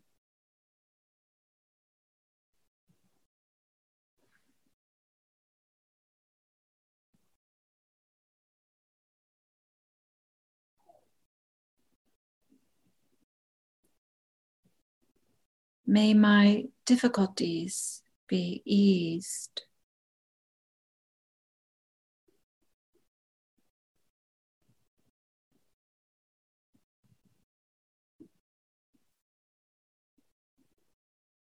May I experience well-being.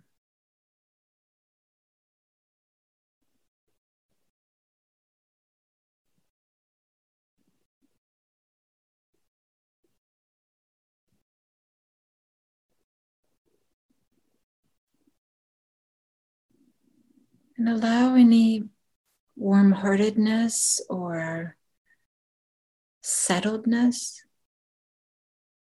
maybe even a warm feeling in the chest and the heart center. Allow any of those sensations to support you. And allow them to get as big as they would like. We're not making them get bigger, we're just allowing them to get bigger.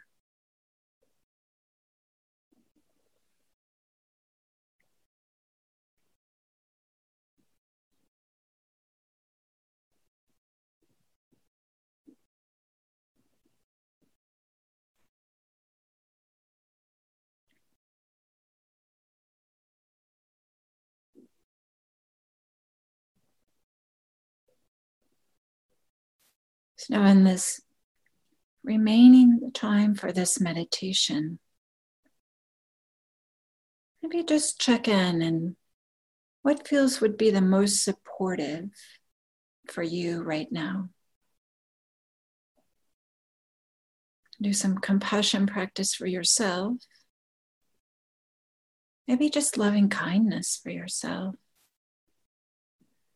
Maybe it feels easier to do loving kindness for a lovable being, including kittens and babies, puppies. Or maybe it's just feeling into the felt sense of the body, getting grounded, present.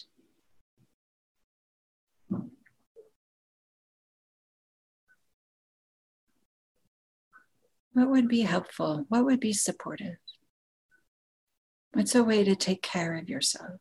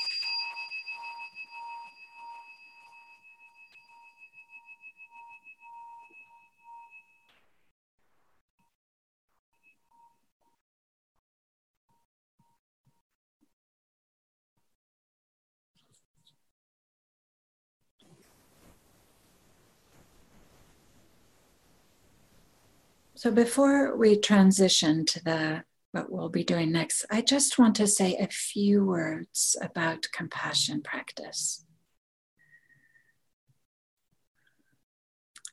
Of course, it's enormously helpful and supportive to be doing meditation practice, just how we did, sometimes to start with loving kindness and then to expand that out to compassion practice. But there are some other things that we can do too. And some include to value compassion when it does arise. We might see it when it arises when we see somebody who needs some help, or when we touch into, when we're on the phone talking to family members or friends. It may just naturally arise. And can we appreciate it? Like, oh yes, here is compassion, as opposed to being dismissive. But just to kind of help get the mind accustomed to, get the heart accustomed to, oh yeah, this is this feeling.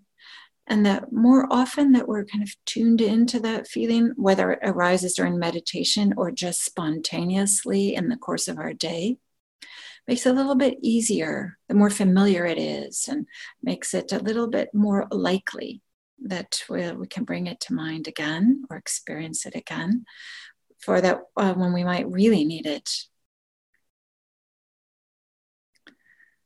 Something else that might be supportive is to recognize that we're not obligated to feel compassion.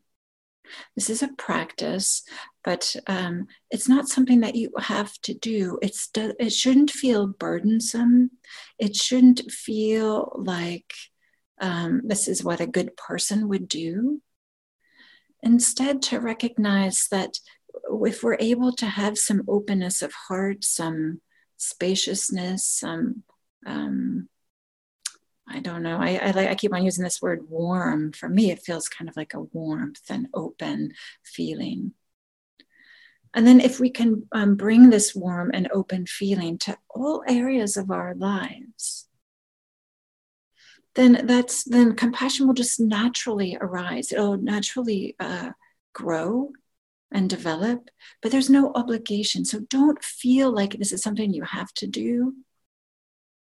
Being compassionate is a wonderful asset to ourselves and to others, but maybe it can be helpful to do a little bit of a reflection on how it might enrich us rather than deplete us.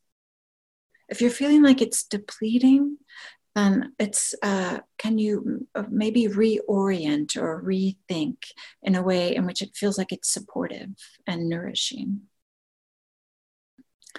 So with that as a little background, we'd like to hear from you all how it's going. Just kind of check in, and I'll let Nikki decide whether it'd be best to unmute us all or to have us unmute one by one, whatever you want to do, Nikki. Yeah, I think maybe unmuting one by one would be good. And that was lovely, Diana. Thank you. That was lovely.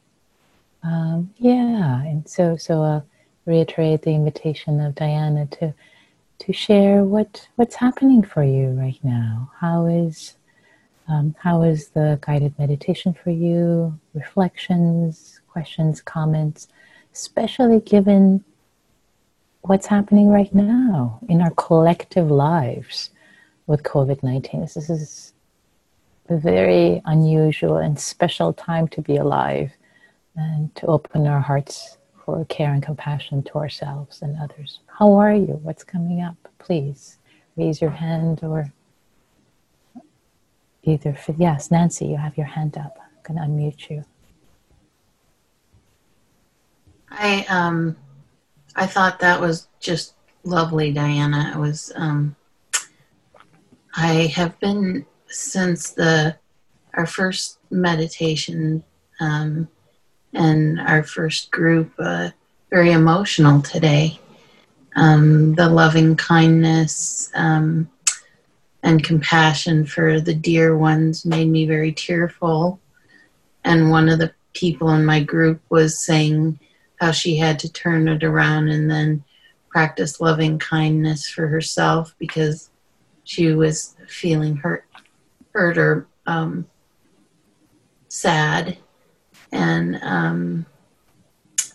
I guess it's just been the building up of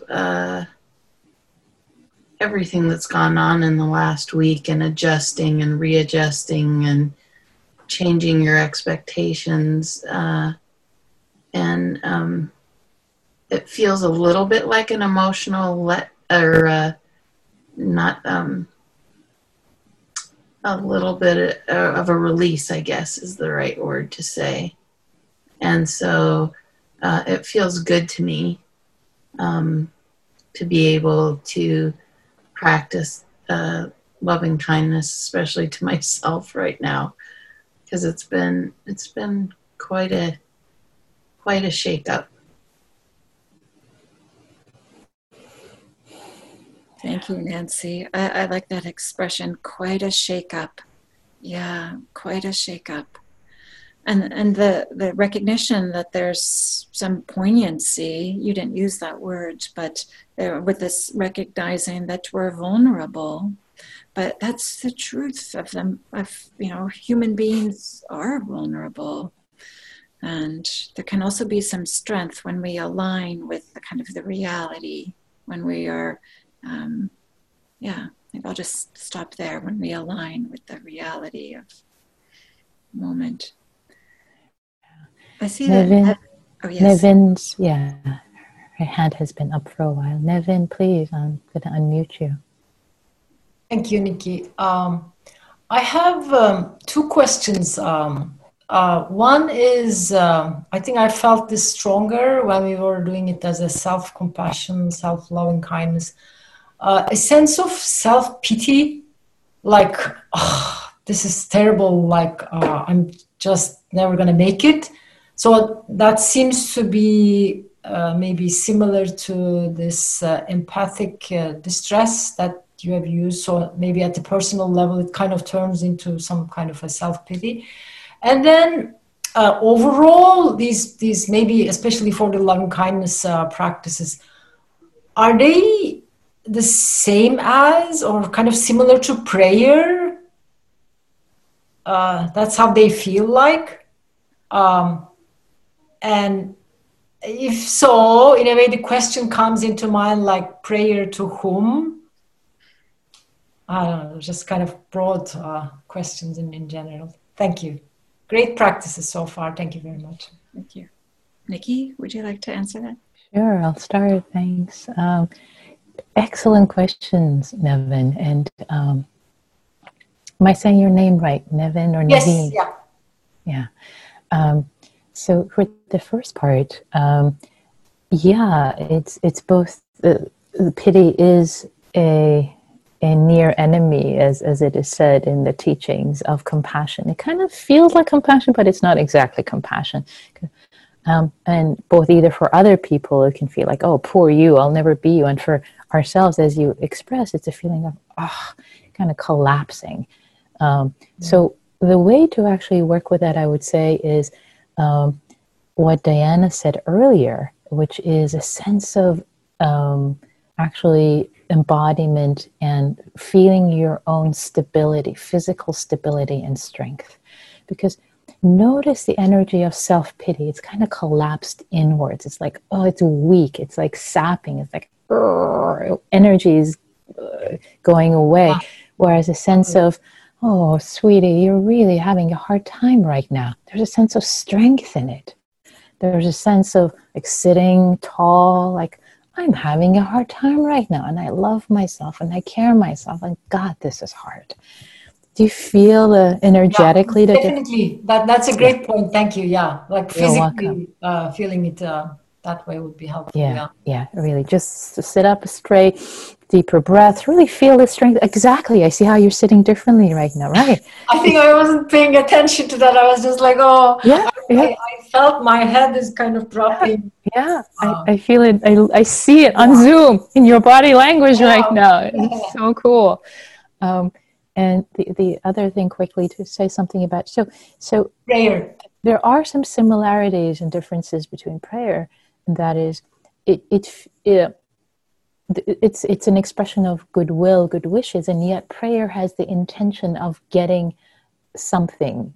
You want the other person to be well, so please God, make them well, make them healthy, make them happy. Whereas here, the purpose actually is to cultivate and strengthen our own heart in love and care and compassion, is without attachment to any outcome. The person we're wishing well for might be sick and might actually be dying, but we still wish them, may you be healthy, maybe you be as healthy as possible it is for you, and may you have peace as much. So it kind of turns the practice on its head and releases all its, you don't have to call them back like, are you healthy now? Are you happy now? I've been doing metta for you all day. Like, come on, is it working? It's like you free yourself from all expectation. You're just giving or you can just think of, either strengthening your heart as an intention, or just releasing these goodwill into the universe. Okay. Diana, anything you'd like? Thank you. Sure. I don't have anything to add. That was nice, Nikki. Thank you. Prajit, your hand is up, please. Hi, thank you. So when Diana was talking about kind of these specific words, which is, may my difficulties be eased, and may I feel a sense of well-being. For the first part of that, I was wondering, kind of, how does that how do I treat it as something that's different from like aversion to my difficulties? I had these difficulties and they don't feel great. And how do I kind of phrase it in my head, or like treat it such that it's not me pushing away the difficulty, but me kind of holding it? Yeah, this is a good question. Like, how is this not aversion? And, part of the answer is similar to the answer to the preceding question. That is, what's the felt sense of it? Is it of like, go away, I don't want this. And there's a turning away. There's a, and maybe kind of getting a little bit smaller with our attention, as opposed to a warm-heartedness, which is a little bit leaning forward, and an openness, like, may there be, it's this like this wish for things to be better, that has an openness, a leaning more, not leaning away, and maybe not necessarily leaning forward, but not collapsing around it, or something like this. So it's more a act of generosity, of like, may the conditions be created such that the difficulties end, as opposed to how can I make this go away? Something like this. Nikki, would you like to add something to that? Yeah, thanks, Diana. I'm going to refer to what we're talking about, you and I, actually, yesterday, a couple of days ago, as we're planning this in terms of choosing phrases. And we did discuss this, because sometimes the choice of phrases can bring up what you're expressing, Prajit. And sometimes it might actually be lexically choosing something different. May I have ease in the midst of this challenge? May I have peace? May I be resourced in the midst of this difficulty? So yeah, it's here. It's not going to go away for a while. The pandemic is here. May I be resourced? May I care for myself? May I love myself? May I support may I have ease in the middle? And you can have ease in the middle of challenge. You can, right? So maybe choosing making different lexical choices can support that too. Trevor, your hand has been up for a while. Please. Yeah, thank you. I always end up a little unsure on exactly what to say, but I just wanted to thank you guys for that. It's just very funny after having lost a very, very, very close relationship. How caught up in school and work and the busyness of life, and you forget to practice these things, you forget to stay close to yourself so that you can stay close to people that are in your life and that you care about. And it's so silly, the things we get caught up with. And what happens when you lose this heart and you start neglecting other people that give you so much. And like you mentioned about having to meet reality once there's a change, and it's in kind of death of a relationship, or death in general, where you're really faced to meet a reality that you didn't see before. And so much comes up from that. So I've just constantly been meeting this and kind of breaking apart and having to do Tonglen and trying to meet this with compassion. And at the same time, just having to bear through it. bear through a lot of that grief and guilt, resentment. So thank you very much.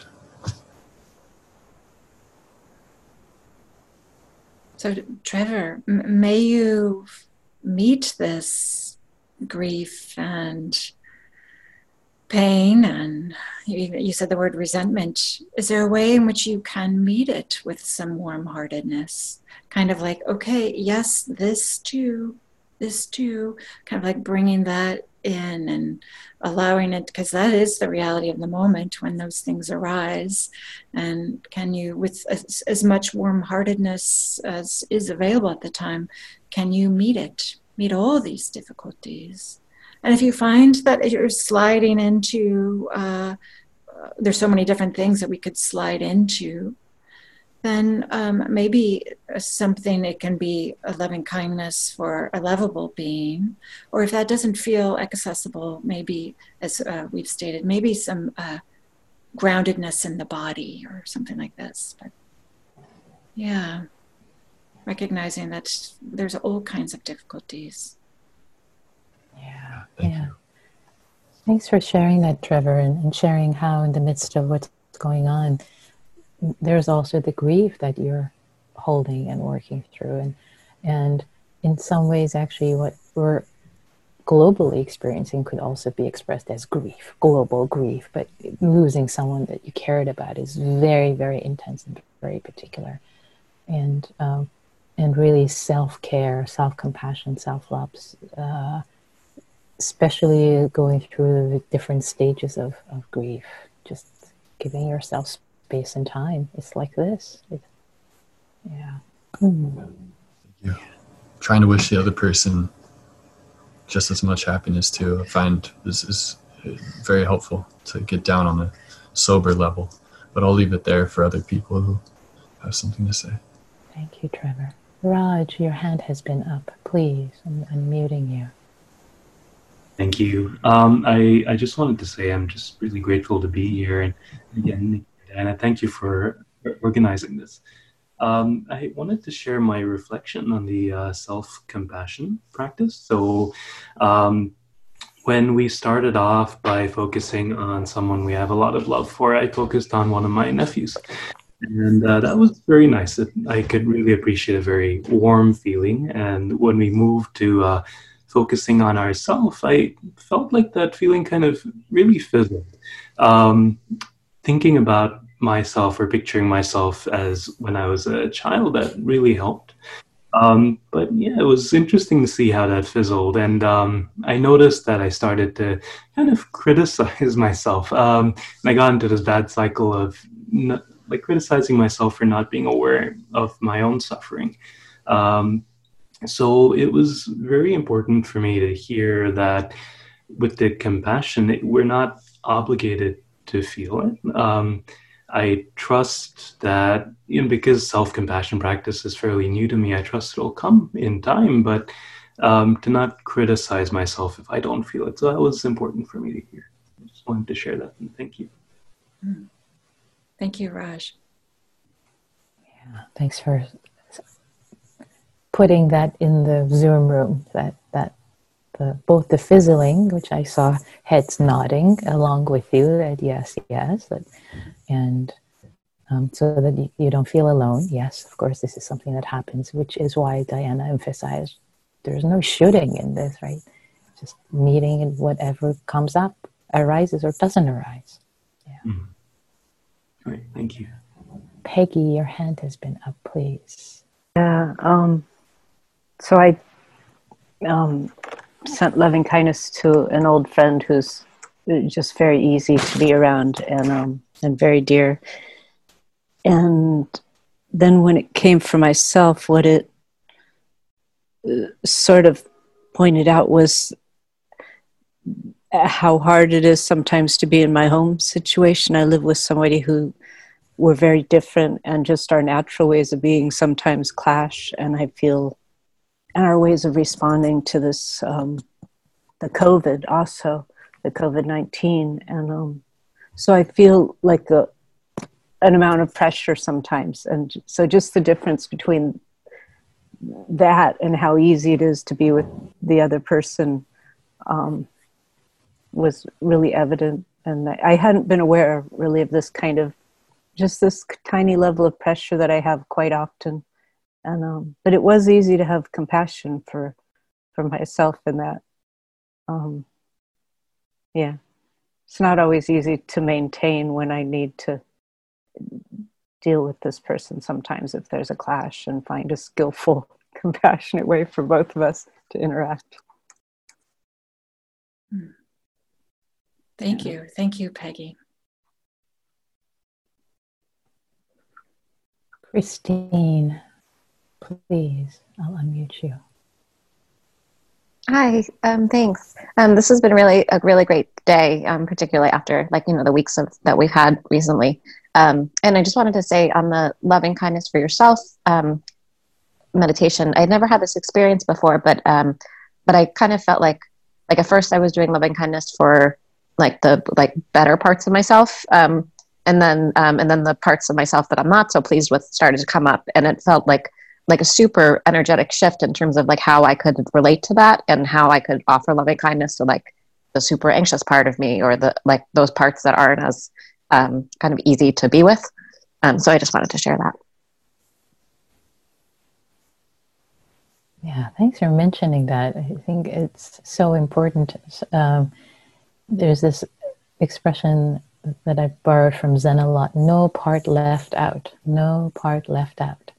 The parts that we love and the parts that we don't really, we want to exercise and leave it away. So thanks for mentioning that. And as it arises again, no shooting, but when they arise. Yeah. And there can be a lot of healing, by the way, and self-acceptance when we do allow in the parts that we don't necessarily like. But of course they're there for a reason, because of our history, how we've been raised, and we haven't had control over those parts so much. They're kind of programmed in by society, by family. So it's like, oh, it's okay. I can love you too. It's all right. I don't like you, but I can love you. Okay, let's see. We have Elaine. Let's take a couple more. Is that okay? And end. Let's take, because we're going over. I think we're still okay. We're just shifting our schedule by 10 minutes. So, yeah, Elaine, please. Hi, I just wanted to say this is wonderful. It helps me feel socially connected, and I love it. And one of the things that I've done is reframed this statement for self-compassion and self-care. Is I'm calling it centering in peace. Nice, thank you. Lovely. Yeah, I think that it's as Nikki mentioned, the words that we use can make a difference. And with this practice, we're all welcome to find words that work for us. There's nothing particularly magical about the words that Nikki and I are offering. Centering in peace. Thank you. Thank you. Thumbs up, Elaine. Thank you. Shy. Bye. Shy, I will unmute you. Your hand's up. There we go. Yeah, I've been learning so much, and I feel like deepening my practice so much. So I'm so grateful to have everyone here. I've noticed something that has been, I think, getting in the way of my metta practice has been, I guess, fear, and I think that comes from attachment to my relationships and loss. And actually, I expected when I first felt it was because of the coronavirus and being scared that someone's gonna get sick. But actually, where I noticed it most was with my dog. When I was sending a metta, I was like, oh my gosh, my dog is really old. She's not gonna be around for a long time. So I'm trying to just be present with that. But I'm curious if you have any tips for navigating the attachment, fear of loss that comes up. Nikki, do you want to say something? Sure. Loss is a part of life, right? There is no way around it. And there are small losses, big losses, and in fact, what's happening in the world with COVID-19 is the lesson in loss and the lesson in impermanence. That things are not going to always be, we think they're going to be the same, but they change, things go, and when we hang on, we experience the pain and the suffering of loss. And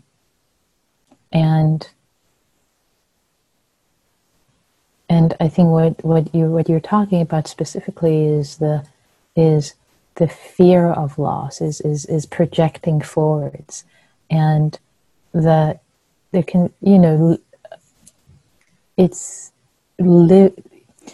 we can live in the fear of so many losses. What if this happens? What if that happens? What if that happens? There's so many different things that we can project, and of course, a lot of times, things that we hold dearest. So what I would recommend in this specific case is bring your mind to the present moment, right here, right now, instead of being overwhelmed, projecting, oh, there will be a time in the future when my sweet, darling dog, whom I dearly love, won't be here in the world. Well, take care of this moment. She is alive right now. Love him, her as best as you can right now. Love yourself as best as you can. If you can be present and fully meet this moment, you can build the trust that whatever the future moment is, when that future moment becomes the present moment, you will manage to meet it with grace and present. So just be right here, right now, and meet this moment with presence. Diana. Well, no, that's beautiful. That was beautiful, Nikki. And so maybe Tobias will be the last one. Last one. I agree. Yeah. So Tobias, please, I'll unmute you. I can't unmute you. Thanks. There. Okay. Yeah, thank you very much. Also, I'm very grateful for this kind of mini retreat. I feel that it is a good chance to also come back to myself, because I think I've been also distracting myself with so many other things that were maybe not so necessary. But now, to have the time, to also feel myself, and I feel that there's also quite a bit of grief and anxiety in there that I maybe didn't notice before so much. But it's good to notice it and work through it. And I think my question is, I think you also mentioned the Brahma Viharas before, and I also heard in another meeting and talk, that the Brahma Viharas as a whole can be really a strong foundation for all life, all situations. And I wanted to ask if you can maybe say a few words also about cultivating joy, because I feel that it's also a bit missing in my life maybe at the moment, and how it can maybe link with other Brahma Viharas. So I think maybe it's a kind of a big question, but if you can just say a few things about cultivating joy, it would be nice. Thank you. Diana, would you like to say something? Yeah. So for those of you who don't know, the Brahma Viharas are 4 practices, and maybe the base, the foundational one, is loving kindness, and I'm using this expression like warm-heartedness, openness, and it's just perfectly natural that this warm-heartedness, as it starts to get developed and cultivated, starts to spread out. So that can happen naturally, or we can do it intentionally. And when it spreads out, of course, it's going to meet individuals who are having difficulties, and then it transforms into compassion, and that's what Nikki and I have been talking about.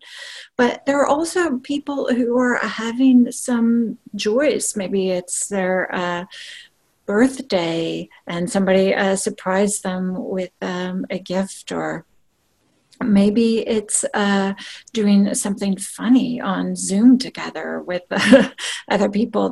I've been learning about all kinds of creative things at karaoke, and like all these kind of silly things. And a friend of mine sent me a funny little video.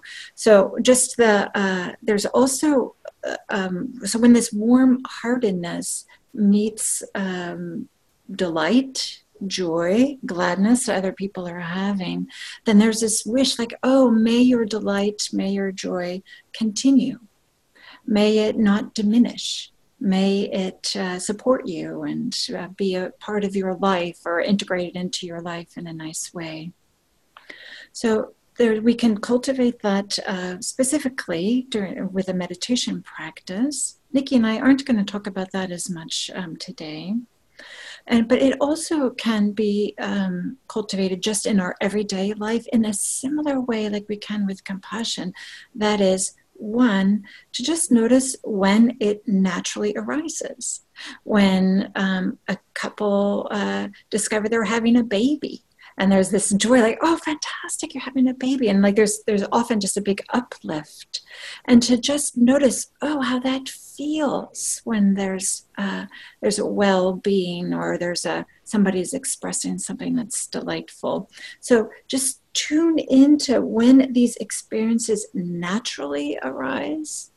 Feel them in the body, tune into how they feel in the mind, and that just makes it more likely that they will arise again as we kind of gain familiarity with them. It might be that they've been arising for some time already and we've been a little bit dismissive of them. Especially, we tend to do this, especially in the midst of a global pandemic. We might feel like we shouldn't ever feel some joy or some gladness. But the truth of the matter is, it's very likely that all of us are having a big range of emotions. And there might be like a bias to only go towards the difficulties. The invitation here is to open it up and to notice what are those experiences that are neutral and what are those in which there's a little bit of gladness in the heart, whether it's with a formal meditation practice or just in everyday life. And then, Nikki, would you like to add something? Yeah, thank you, Diana. I feel this is so important, and maybe we should do a half day in the next few weeks, just about cultivating joy in the midst of challenge. You get a thumbs up.